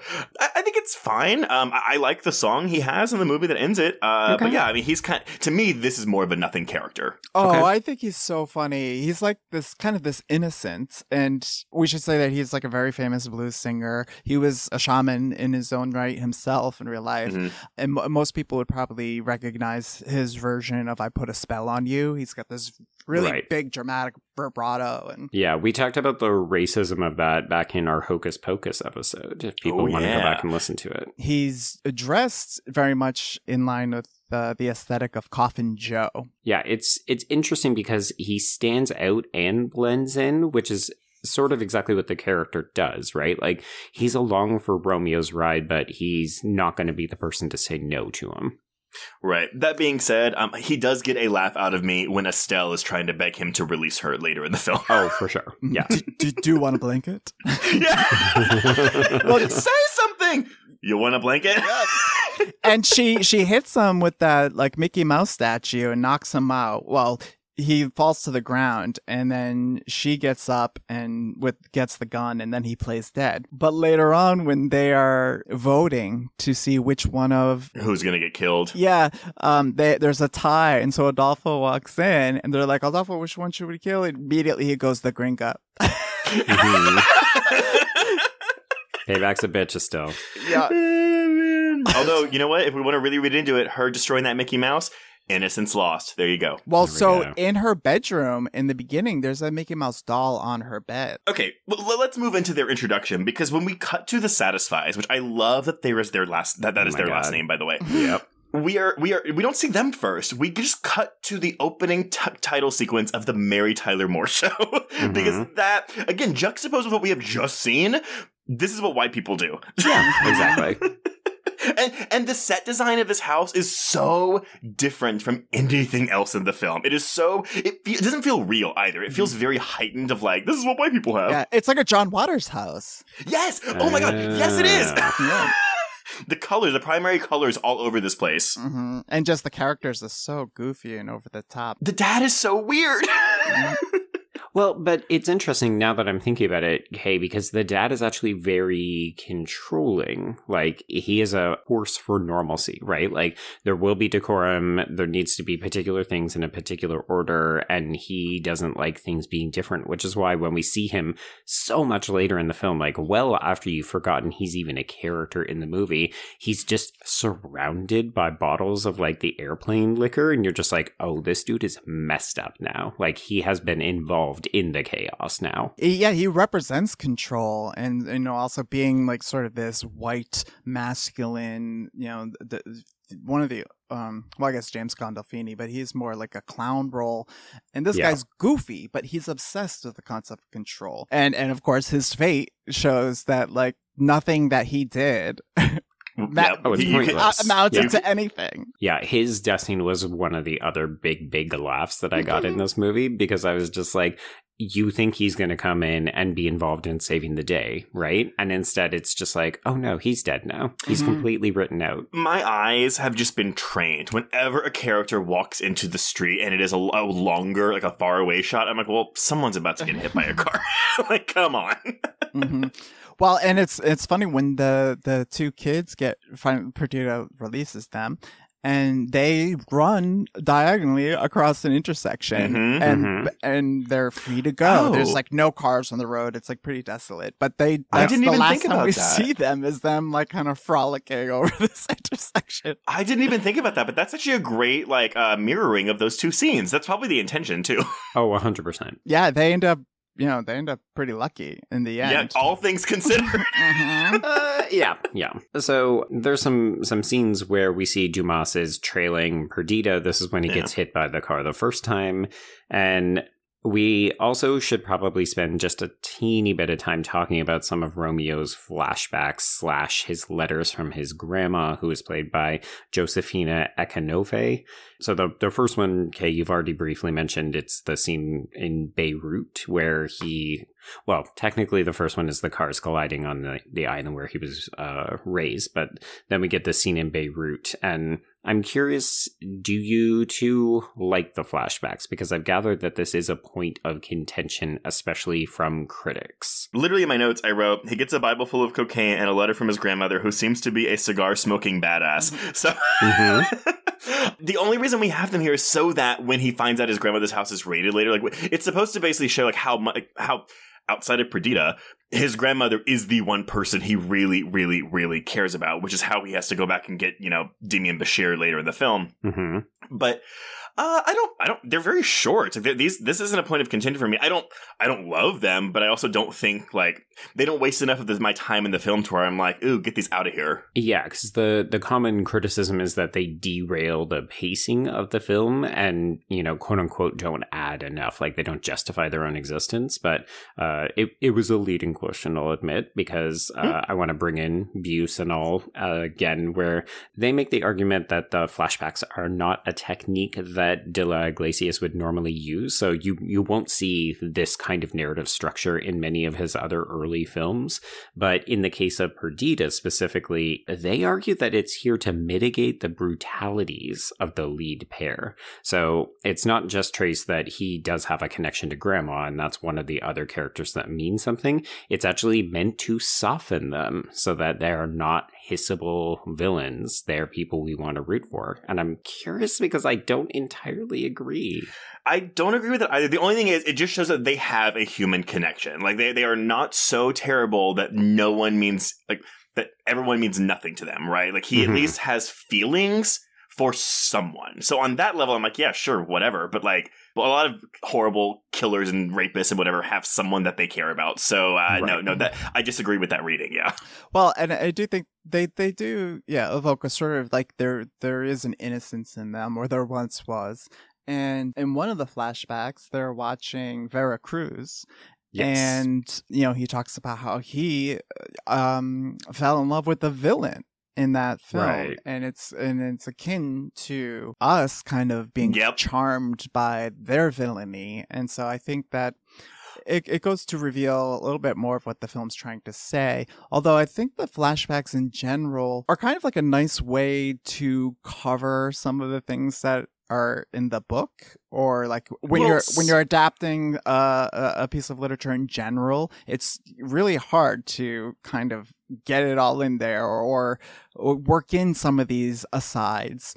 And they don't I don't know if they necessarily add or take away from the film, but I do think it's indicative of an adaptation. Well, to me, though, okay, so let me clarify this. So first of all, it's not like how us as queer people also love to idolize villains anyway. I mean, look, we can look at Ursula in Little Mermaid and be like, oh my god, queen, yes, work. But she's also like a horrible octopus. But also, Hey, I don't think it's these flashbacks. Yeah, I don't think they're trying to make us like, oh, like look at them. I do think it's to make them a bit more relatable, which is the intention, to be like, oh, look, oh my God, like you start to relate to them, but then it's like, oh my God, but I am relating to these horrible people. So again, that to me goes back to Iglesias' line of, I want the audience to feel the immorality of these characters, and I think part of that is making you relate to them in some shape, way, or form, even if it's just something as, oh, he really liked this movie growing up, it had a special place in his heart, or oh, he really cares about his grandma. I care about my grandmother too. Oh my God, we're just alike. Like that to me is like that kind of ballpark, but not like, oh, we're trying to like make you empathize with this person. My mom is named Martha too. Yeah. Oh my God. Exactly. Fuck Batman. Yes. Yes. Yes. Joe, that was good. All right, well, let's talk about another character that we have not discussed, which is pedophile Crazy Eyes Santos, who is played by Don Strout. And so he wants to hire Romeo to deliver this truck of refrigerated fetuses to Las Vegas for skin care purposes. What do we think of Crazy Eyes Santos, folks? First, I do want to say that the reason it's fetuses is because Iglesias was like, it was Gifford. No, Gifford said, I had just, everything with Mexico is drugs. I wanted to do something that wasn't drugs, so I came up with fetuses. Well, it was in the book, although there were placentas. So But I actually don't have strong feelings about this character. I love that when we meet him, he's like cutting meat off a spit in his limousine. Yep. An illegal meat. Mm-hmm. Yes, of course. Of course it has to be illegal meat. I mean, what did you take that to be? I went horse. Did you interpret that as something else? No, I think he called it some kind of ham. Okay. Maybe a boar of some kind? Yeah. I don't know. Nevertheless, he's fine. The problem is because there isn't really a main villain or a big bad in this film. Right. The conflicts, the people who are antagonizing Perdita and Romeo, they have very little screen time. It's just kind of like their shadow is looming over them for most of this. So again, I don't think he's that imposing of a figure outside of the fact that it's just, he's the big gangster boss guy. There you go. Well, but he does sexually assault a child. Yes. Yes, very much so. Which is almost a blink and you'll miss it kind of scene where you're just like, oh, did he just hit her? Or, oh, no. Yeah. Mm-hmm. And he was, the scene prior, he was playing a clown at a children's birthday party. Yes. And the last time we see him in that scene, he's kind of making a goofy face to the girl. Mm-hmm. And then the next scene, he slaps her and says, "No teeth." Right. Yeah. It's fucked up. But again, like I think he has 3 scenes in the movie. He has this limo scene, he has the scene of the birthday party, and he has the scene where he tells Reggie, "Go kill Romeo." Yeah, more or less. Yep. And he reinforces the idea of being sort of the master of your domain, or he says like a man should live his life on his own terms or not at all. Yeah, I mean, there's a certain. The fact that we're dealing with a film from Spain doesn't surprise me that we are having discussions, at least, about what it means to be a man and living your life as a man. I think it's all kind of hilariously fascinating because this is a bunch of men talking about what it means to be masculine in a film named Perdita Durango, where the strongest, most capable character is Perdita Durango. Well, I know, and that is Gifford. That Gifford was like, I've always found, especially in writing, that women are smarter and stronger and more resilient than men. Yeah, no lies detected. Yeah, but you're right, Joe. I mean, yeah, that is absolutely almost satirical to the point, right? But it's so subtle, right? Like, I feel like a lot of people could just watch this movie and think, oh, it's just glorifying violence by these low-life characters. And they're not going to see the imagery. They're not going to see the kind of criticisms of capitalism and masculinity and other things. Like, it is a smart film. It's just that it sometimes hides it under this mask of, like, lowbrow exploitation. Yeah, absolutely. There's a clown motif in this film, and it's almost always related to masculinity. Yeah, because Gandolfini definitely is a clown, but he, like, not just the character, but he increasingly starts to look comedically like a clown as he accrues injuries, right? Mm-hmm.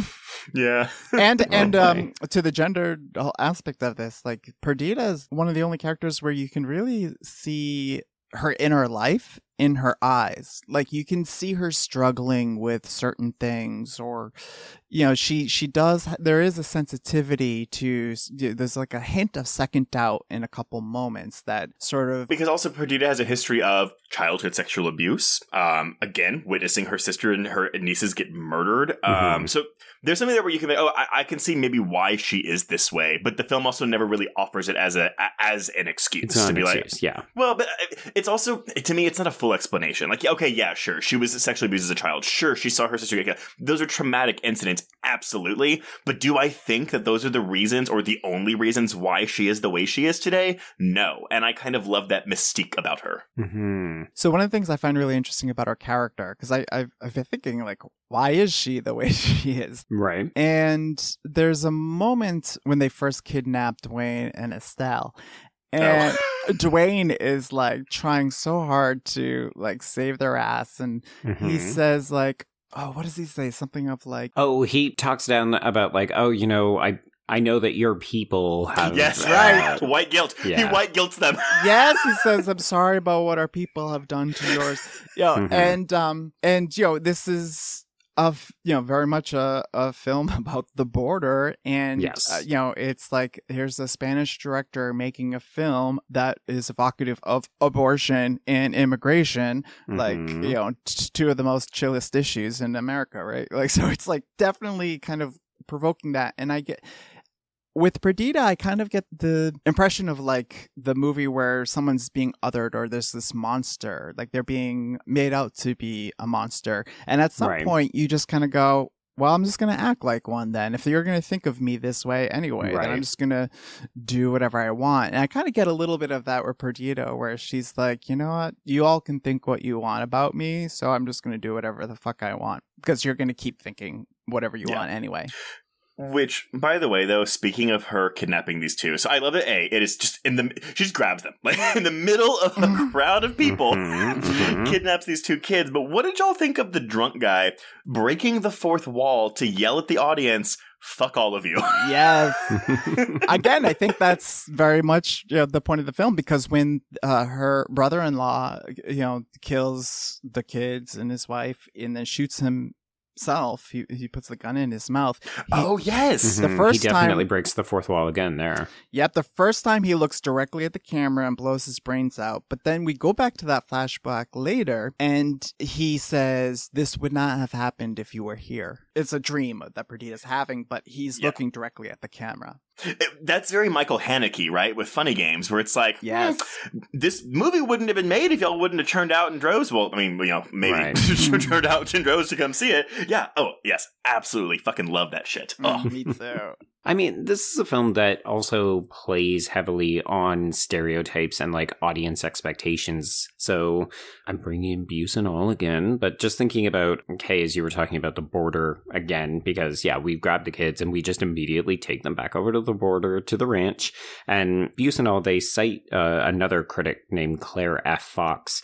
And she says, in the popular imagination, the border is a highly eroticized milieu of outlaws and whores, and the association of Mexico with the lower body is still very prevalent in contemporary U.S. popular culture. And I very much got the sense that even though this is a Spanish filmmaker adapting a book, but it's about like the Mexico-U.S. border, this film savvily knows that, like, if you say, oh, we're taking white kids into Mexico, danger, like these poor children, they're going to be sold into sex slavery and blah, blah, blah. And yes, like these are the things that happens, but the film is doing it with such a wink, wink, nudge, nudge, like, hey, you fuckers have stereotypes and we're playing on them. We're not perpetuating those stereotypes. We're just activating the ones you already have. Yeah.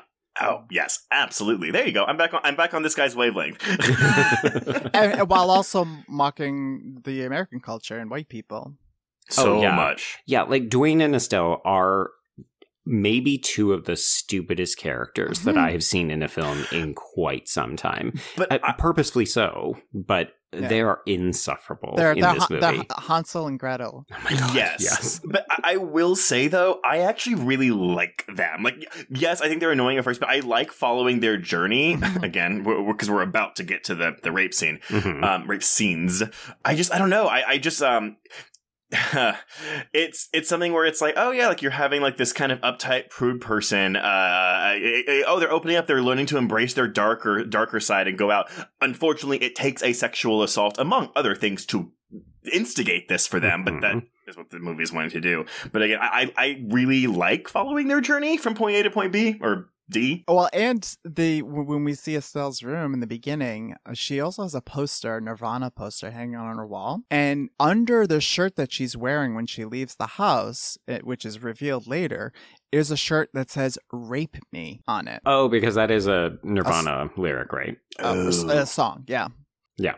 So speaking of rape and sexual assault, let's talk about the way that this is presented in this film, because Trace, you kind of suggested that if folks were going to have an issue with this film, it would likely stem from this pair of scenes. Yes. So, first of all, I do love that the setup, because we have, after this philosophical religious conversation between Dwayne and Romeo, where we get that crucifixion flashback. Oh, you mean his sticker book of Aztec sacrifices? Yeah. Yes, that. But he's like, I'm just filling in a little holes in Dwayne's education. And then Perdita walks out and goes, well, my little intellectuals, I have 1 or 2 holes that need a little filling myself. Yes.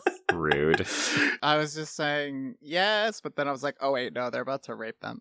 Well, okay, so that's the thing, okay? So Rebecca McKendry says this about in her interview on that disc. She goes, the rapes are not comedic, but they are bookended with comedic scenes, which is something you can't really do now, or even back then. Right. It's a very slippery moral area that makes it a very hard movie to stomach. She refers to Perdita Durango as a demented, ugly unicorn of cinema of how did this happen? Because we will never see another film like this again. But you're right. I also, though, might take, not issue, but like I might disagree with saying that the rapes themselves are not comedic. However, I do think that once we start to see them enjoy it, I would argue that they get a little bit comedic during that point, because, I mean, you're going through a lot of emotions watching those scenes. And Iglesias refers to these scenes as consensual rapes, which is, of course, an oxymoron in and of itself. No, I do think there is a turning point in both of them where it appears that they're starting to enjoy it, but this is still initiated against their will, and so there could be all kinds of psychological things going on, and like it's not, it can't be. There's no way that any of this could be consensual. Joe, what was your reaction to this scene? So I'll, you know what? Let's get some controversial statements on the table here. I will confess, when we started with Estelle, I was like, okay, well, here we go. We all know how this is going to come to pass. And then when we got to Dwayne's sexual assault, I kind of silently cheered, because I was really happy that for once we were actually normalizing the fact that men are also raped. And I unfortunately do think that Dwayne's piece is treated slightly more comedically, like the way that Perdita reacts to his tepid enjoyment and then subsequent like non-climax is, I think it has a comedic beat to it. I don't know if the film treats it like a punchline. Well, but we have that really quick cutaway to his first time where he's having sex with a very large woman, right? And that to me feels more like a punchline. That one feels fatphobic and judgy. Yeah, it very much is. It's like a Farley Brothers moment, but it's also it's in the script too. It's like written as ugly as it's depicted. Yeah. Yeah, like that one is deliberately meant to be, oh, well, his first time barely even counts because it's this disgusting woman. And you're just like, oh, okay. So yeah, we've got like layers upon layers of just not greatness going on here. But yeah, in a way, I was glad that we didn't just say, oh, well, Dwayne just sits there and has to listen to his girlfriend be sexually assaulted. It's no, we are going to sexually assault both of these because that could and does happen. Well, and that's the thing, right? So Dwayne's is over first. This is the briefer of the rape scenes. And Perdita brings him over to watch Romeo rape Estelle. But again, this is when we and Dwayne see that she, I'm going to say, starts enjoying the rape. It appears that way. And it does seem to, it is a pivotal moment for the characters where they kind of seem a little more liberated from this moment forward, and then increasingly so. And so when Dwayne and Estelle end up having sex with each other, Dwayne says, oh, they can see us. And she says, let them. Doesn't care. Yeah, let them see us, which is indicative of their arc in this film, but I think it's also let the audience see us fuck. I think that final scene is meant to also make us feel slightly less grossed out by this earlier rape scene. Like, well, it didn't have a negative lasting stigma on them. In fact, look, they can still enjoy sex and maybe even more so. And then they get to go off and have their happy ending at the end of the film.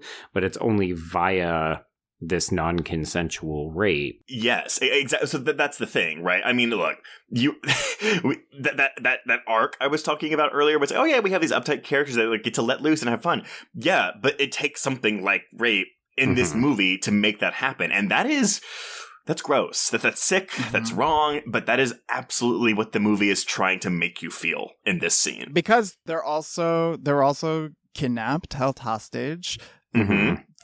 Threatened with their life several times, almost sacrificed. Like, they're not, in addition to the rape, there are several traumatic things happening to them. Oh yeah. And the fact that they get to skip away holding hands is pretty discordant. Yeah. I'll confess, I actually, I don't think glibly said it, but at the beginning of this recording, I said, I don't think that this is the worst sexual assault that we've seen or that we've talked about on the podcast. I'm still going to say the girl with the dragon tattoo was, to me, more upsetting than what we see here. Right. I think the more strongly resonant emotional piece that I had was when Estelle is nearly sold into sexual slavery, but to Catalina later, and then she has to witness the murder, and then she and Romeo go out onto the dance floor and just have like a screaming dance fit, and I found that very upsetting, because you could see her sort of like compounding traumas on top of one another, and it's cathartic to see her get the release, but it's also, very upsetting. Yeah. To me, I agree. It's not the fact that the rapes themselves are particularly graphic. Like, granted, Estelle's is a bit more graphic than Dwayne's, but yeah, it's not as brutal, let's say, as the dragon tattoo. But again, to me, the brutality in that comes from, it just really is with the conflicting emotions you were seeing. It's an emotional brutality. Again, as you are watching sexual assault, as the victims start to enjoy it, like that to me is the worst part of it. But I get what you're saying, Joe, where it's just like physically and like it's like an emotional climax almost for Estelle in that moment. Although I gotta say, when she finally just says fuck it, I'll do this line of cocaine, I was like, you know what, I would too. After the days you have had. Do it. I think one of the other challenges with these rape scenes is that we don't get a ton of insight into how Dwayne or Estelle feel about them, right? Like, ultimately, they are characters in this movie. Like, I would say that this is a central foursome, and yet, obviously, the two real characters are Perdita and Romeo. We have a better understanding of what's driving them and who they are as people. And I think that becomes really evident in the way that this rape scene is filmed, because what I take away from it is how Perdita looks at Romeo having sex or raping Estelle. So it becomes less about what's happening to Estelle because she's not as important, and more about how Perdita reacts because she feels threatened and she feels jealous. And that's why they go out to the desert and they start to beat each other up, and then they have like their own kind of version of cathartic sex, right? Well, and I think that might be an issue for some people watching this movie, because unfortunately the rapees are not, we're not in their POV. They are secondary or maybe even tertiary characters. So, but that's also the kind of movie we're watching. That being said, yes, going straight into their sex scene in the dirt, where it's like, because again, the ending comedic beat after this is when she's like, well, she's not a virgin anymore. That was probably going to be good for your ritual. And he's like, oh shit. Yeah. I should have thought about that. Why didn't I think about that? Well, and there's also the visual joke of, them having sex with the cactus and the airplane going around it. And you're like, oh, that cactus looks like a penis. And that, It's a bit on the nose, but yes. It is a touch on the nose. Yeah. Joe, going to that moment where Estelle is having that liberation on the dance floor with Romeo, she's just kind of screaming, and you can't, there's like loud music playing, and there's crowd dancing, and Romeo is having like his convulsions, and she's just screaming and screaming, and then you kind of see that she starts to kind of like rock out in the crowd, almost like she's in a mosh pit, and you can see her just like, being liberated. Well, it's the same thing. It's the same thing as the rape scene. Like she's traumatized, and then she's like, well, I'm maybe not over it, but she's like, I'm moving past it, and I am just gonna let loose. Right. And well, what happens is Romeo ends up hitting her, and she falls to the ground, and she starts slapping him, and the audience just looks, and they start clapping to the beat. Yeah. We're the audience. We're witnessing this stuff, and we're saying like, we're complicit. This is entertainment. It's a performance piece, and we're eating it up. Exactly. And again, I'm like, yes, oh my God, challenge me, make me feel immoral, like make me wonder, what am I rooting for? And again, when we get to the end of the movie, the climax, like again, like there are parts where I'm like, oh my God, like I'm rooting for Romeo and Perdita. But then I'm like, wait, why am I rooting for Romeo and Perdita? Because they're fictional, and it's okay. Yeah. Well, and because it's, once again, better to have the conversation and be like, okay, this is, like, in a way, without getting absolutely ridiculous ivory tower, this is the power of cinema, right? Like, think about it. This director makes us feel so many different things over the course of this film. And it is hugely controversial, but it's also, I think, it's worth having the discussion about how it does or doesn't work. And that's, again, going back to The Sadness and something like this, or something like Freeway, or other films that we will discuss, especially in the horror genre. That to me is, I live for that shit. It's like, yes, let's have these discussions as I learn to get better about not being defensive when someone doesn't like them. Right. Well, I guess, we're like more than 2/3 of the way through this episode, but it's striking to me how we're able to have these kinds of meaningful conversations over controversial subject matter compared to, say, last week's episode, Incident in a Ghostland, where we were unable to have that because the film just didn't want to do the fucking work. Right. Although I still like that movie. Yeah. It also controversial. Okay. Okay, so let's talk about the second ritual where Dwayne and Estelle more or less turn on each other because neither of them want to be sacrificed, but it all goes to shit when the accomplice from the bank robbery earlier turns up, kills Adolfo, sets the entire barn on fire. Oh man, but goddamn, if Romeo doesn't stick a fucking machete through his skull, and that is awesome. It's so funny because the first time I saw this movie, I actually thought that we were gearing up towards, like, this was the climax. Like, the movie was almost over.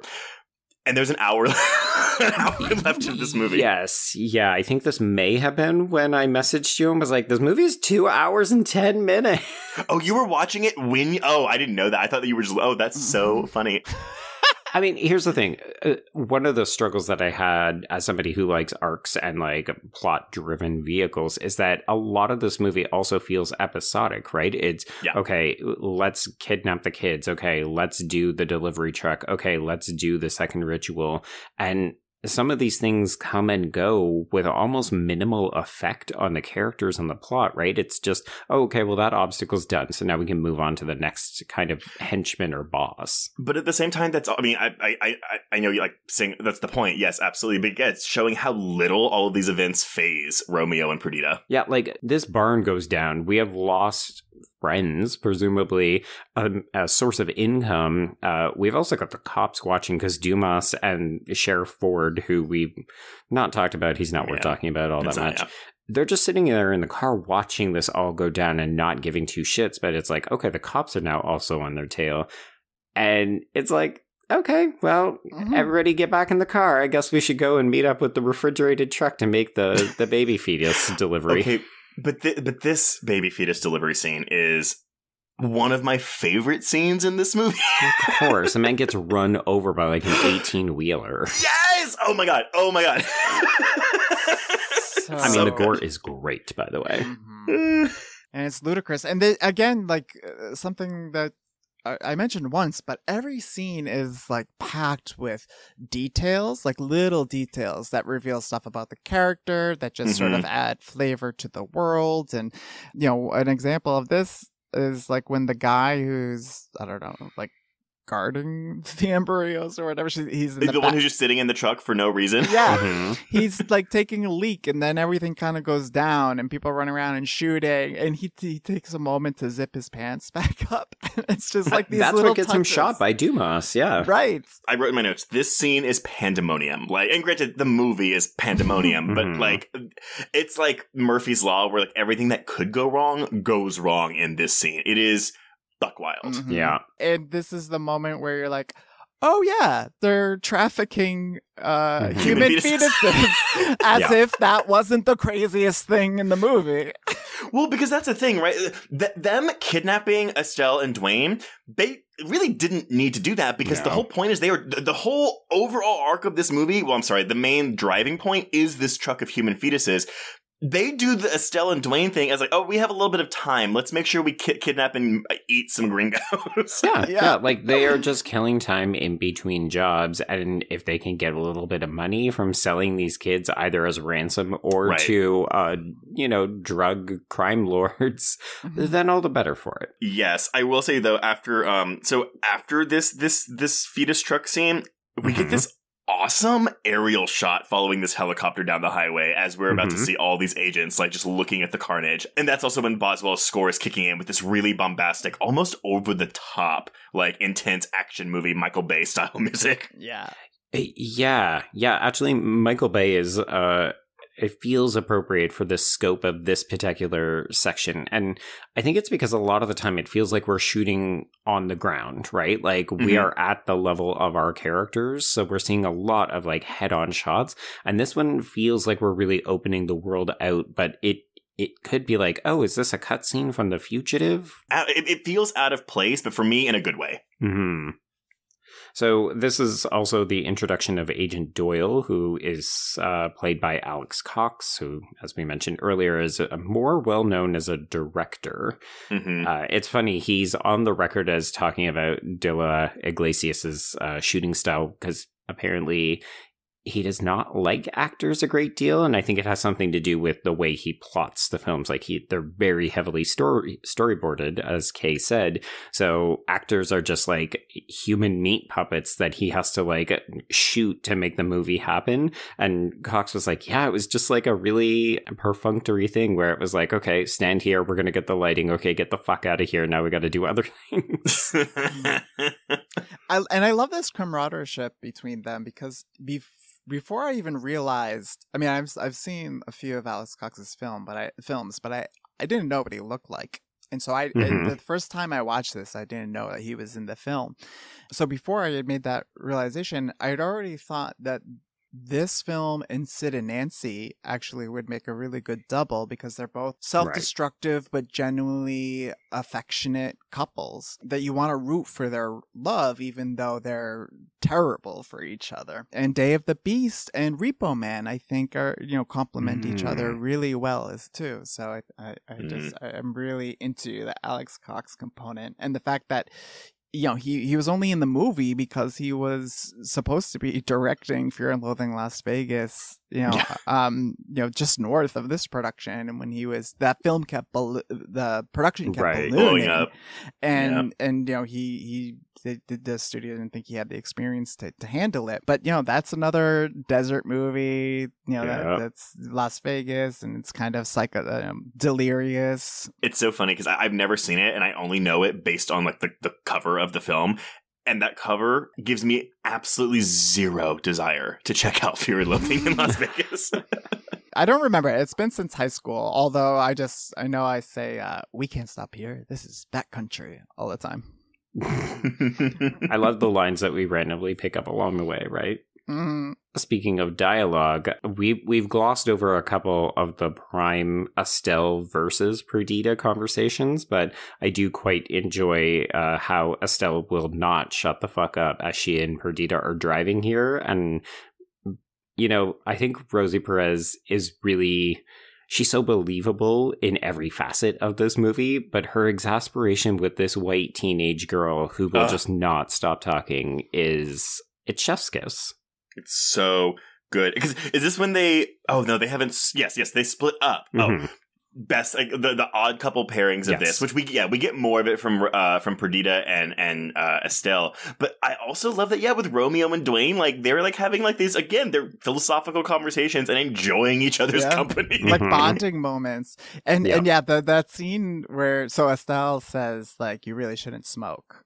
It's bad for you, and that launches her into this monologue about the 2 times she's ever smoked a cigarette, and it's just like these really mundane stories, but obviously she's like, you could see that she's processing the trauma as she's telling these really mundane stories, which is why she's just like verbal diarrhea. Blathering on. Yeah. I love that scene so much because there's so much great performances in this, but that scene in particular really says a lot about the exasperation that she's feeling. Perdita lets her talk her balls off, and then she's like, listen, you little cunt. If you don't stop breathing down my fucking neck, you won't make it to the next gas station. Yeah. Yes.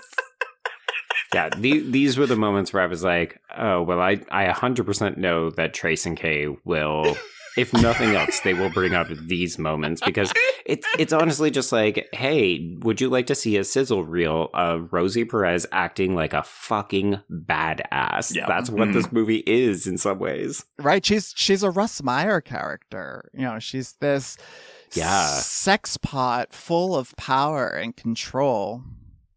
Behind the wheel, no less. Yeah, and in the desert.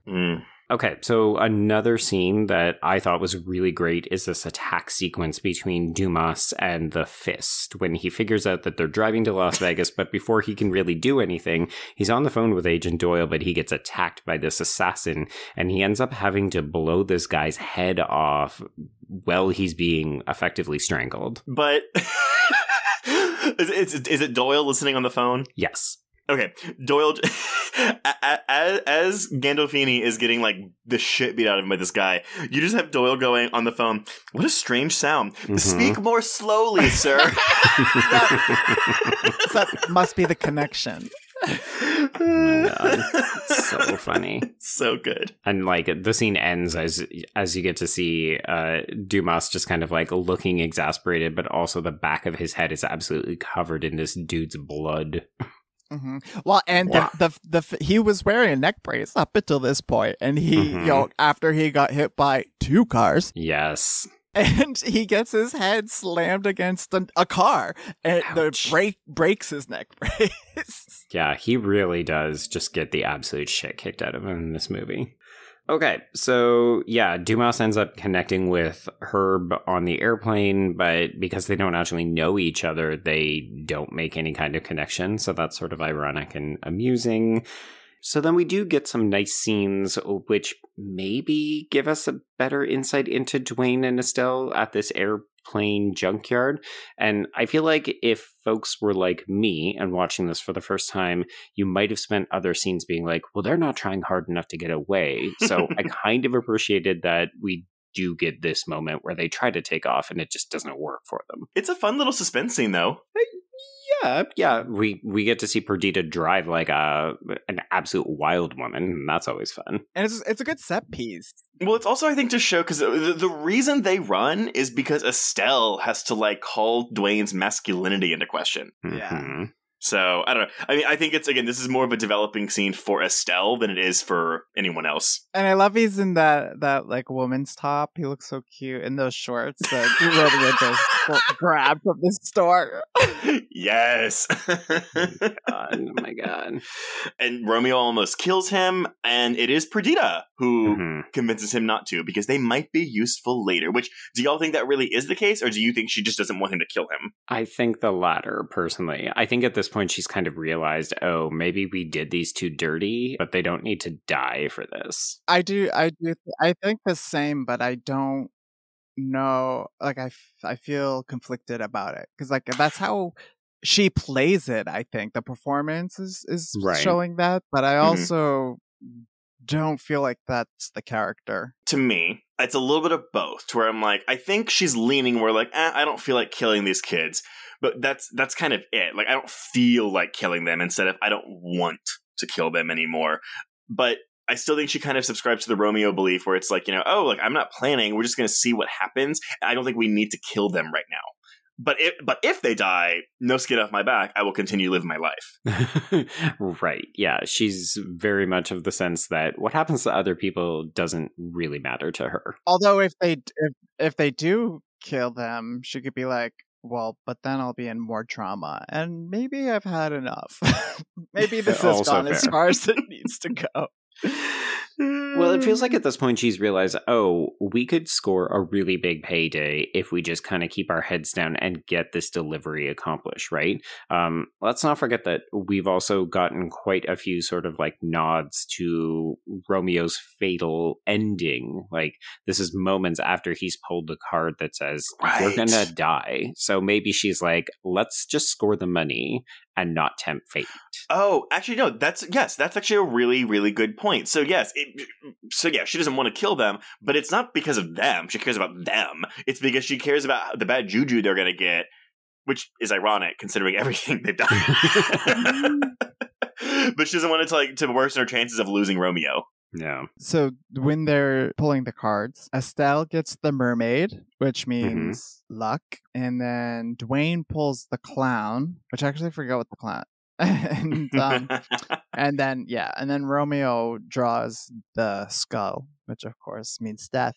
But Perdita, she never draws a card, right? She kind of does. Like she has someone else draw a card later, and it's a snake. And I do think that there's been a few like snake references to Perdita, and she's got like cobra eyebrows. But I do think it's significant though.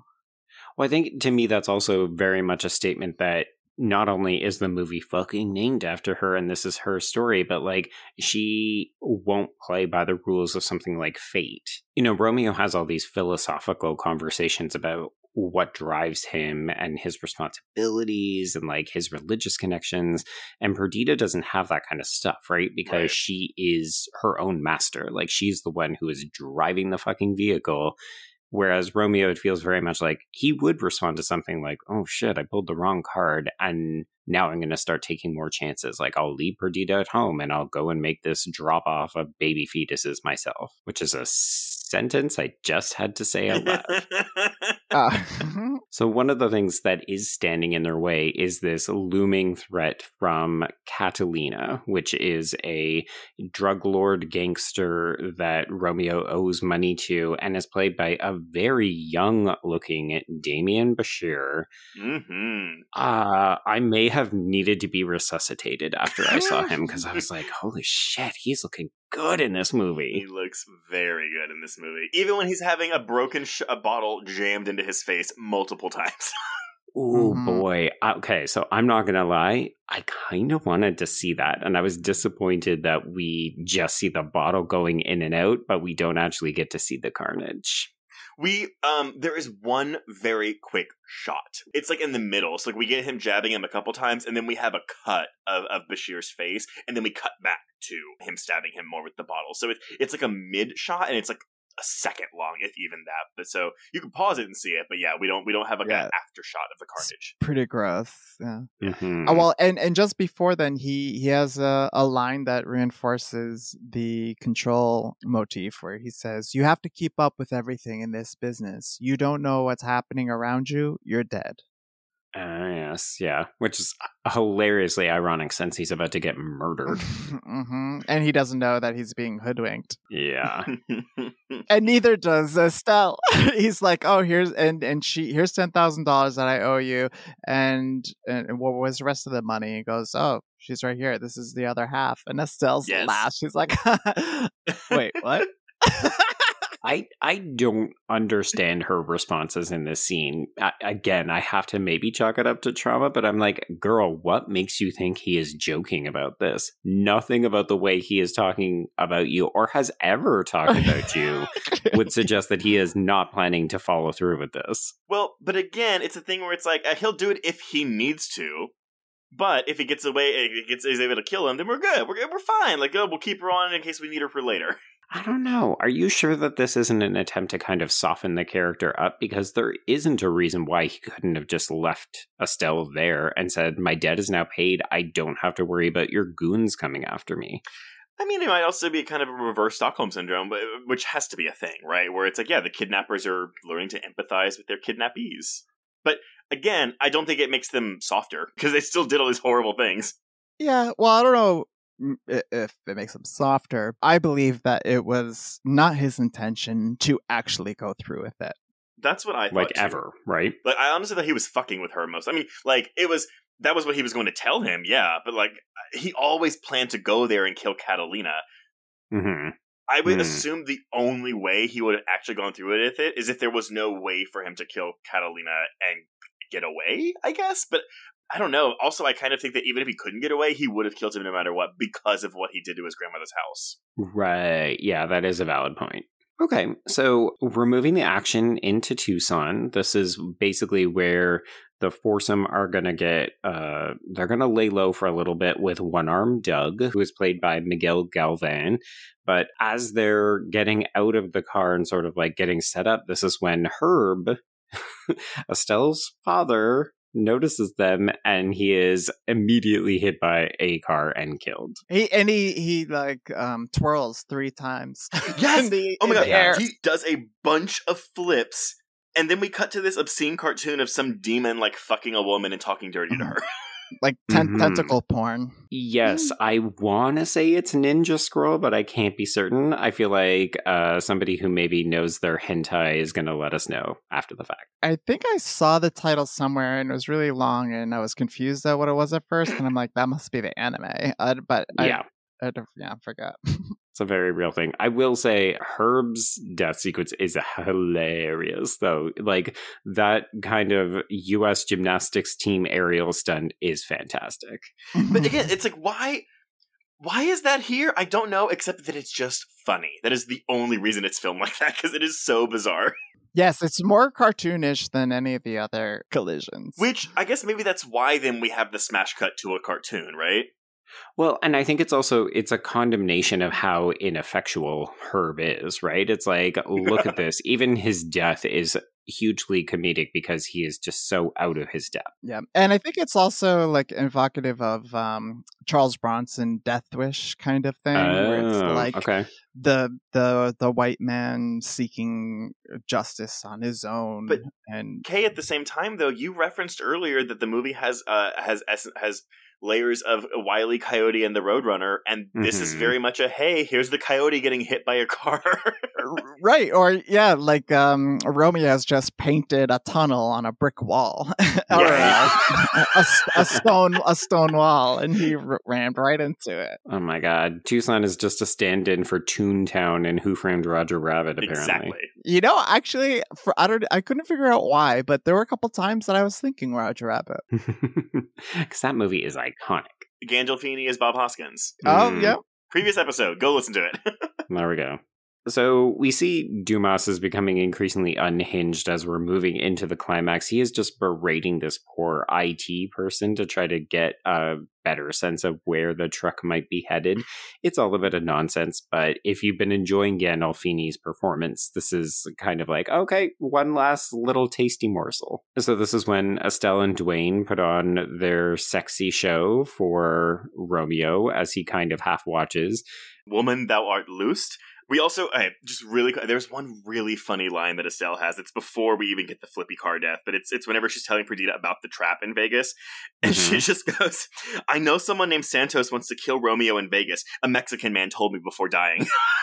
Oh my god. See, that sounds like a Freeway line to me. Yeah, I think next she says something like, and I'm not making that up. Like, she realizes how, like, she's like, oh, that's a sentence, just like what Joe said. That's a sentence that I just said. I'm acknowledging how ridiculous this sounds because it is, in fact, ridiculous. It's so ridiculous. But yeah, now what? We're getting to Vegas, right? Yeah, it's the fuck scene, and Perdita gets really frustrated that Romeo wants to leave her behind. Rosie Perez talking about how Doug only has one arm, and how she feels slighted by the fact that Romeo will take one arm guy over her is also very funny to me. Well, I read that as like, this is your backup, like... Mm-hmm. She's like, not that like she's offended, but that she's just like, you need more than that. Like, this is your plan. Well, because she's right there, right? And him suggesting, no, stay at home with the kids is the definition of masculine behavior, right? Like, woman, stay with the kids. I'll go and do the business. And she would have saved his life. I think she would have changed the end of this film. But I think Romeo knows what's up. I think he knows, like, he sees this as his fate. And I think he's willing to go along with it. Yeah, it feels like his personality changes a little bit in the aftermath of the card. Like, he's accepted that things are going to be different, and he's now starting to wrap up loose ends. Right, but he's not talking to Perdita about it. He's not talking to anyone about it. It's just like, yeah, he's like, well, my path is chosen. Yeah. So he does, in fact, go to Las Vegas, and Perdita lets the kids go, and then she follows, and Dumas is waiting on the city limits, so he also follows. So we are headed for a shootout, a climax, and unfortunately, this is when Cousin Reggie does betray Romeo. So as you mentioned earlier, Kay, we get this very, like, almost eroticized shot of this gun as it fires into Romeo's back. And of course, Perdita has been struggling to get into this building. She finally blows her way in, and she comes in right in time to see her lover and soulmate get shot in the back. And this, to me, though, is also where it's like, because I feel like it's like that Romeo and Michelle, oh, listen to that sad, sad music. They won't let her shot, but it's like, oh, he's dead. Like, the music swells to a point where it's like, again, this is where I'm saying, I care about this. I feel bad that this is happening to him and to Perdita. I want them to get out together, in spite of everything I have just seen for the past 2 hours. It's weirdly melodrama, right? Yes. Like, it feels so heightened. And yet we know we shouldn't be swept away. We know we shouldn't care, but we can't help but realize, oh, I kind of wanted them to get away with it. To me, it was like, oh, it's Thelma and Louise. I wanted them to go out riding a wave of glory, like go down in a hail of gunfire even. But instead, it's just like, no, Perdita just has to watch this guy get blown away. Despite like all the movie and how its attitude towards everything it's doing, yeah, we have our Estelle and Dwayne who are, as Kay said, run off frolicking in the street off to God knows where. Mm-hmm. And Perdita and Romeo do have a tragic ending. Right. So morality at the end of the day kind of wins at the end of this movie. Yeah, I think the fact that it doesn't feel satisfying tells us everything that this film is trying to do, though, right? Like, when Dwayne and Estelle run off into the streets, I'm just like, fucking idiots, get gone. Okay. Like, let the adults wrap up their story now. And when she lets them go, she does have this moment where she's like, just get the fuck out of here before I change my mind or whatever. But when they're about to leave, she kind of does this thing where she like bites her lip and looks away. Like, she's like, oh, goodbye, Dwayne. I never for a second believed that she cared about the welfare of Estelle, but I do think that she kind of begrudgingly came to like Dwayne. Her type is himbos, 100%. Right? Yeah.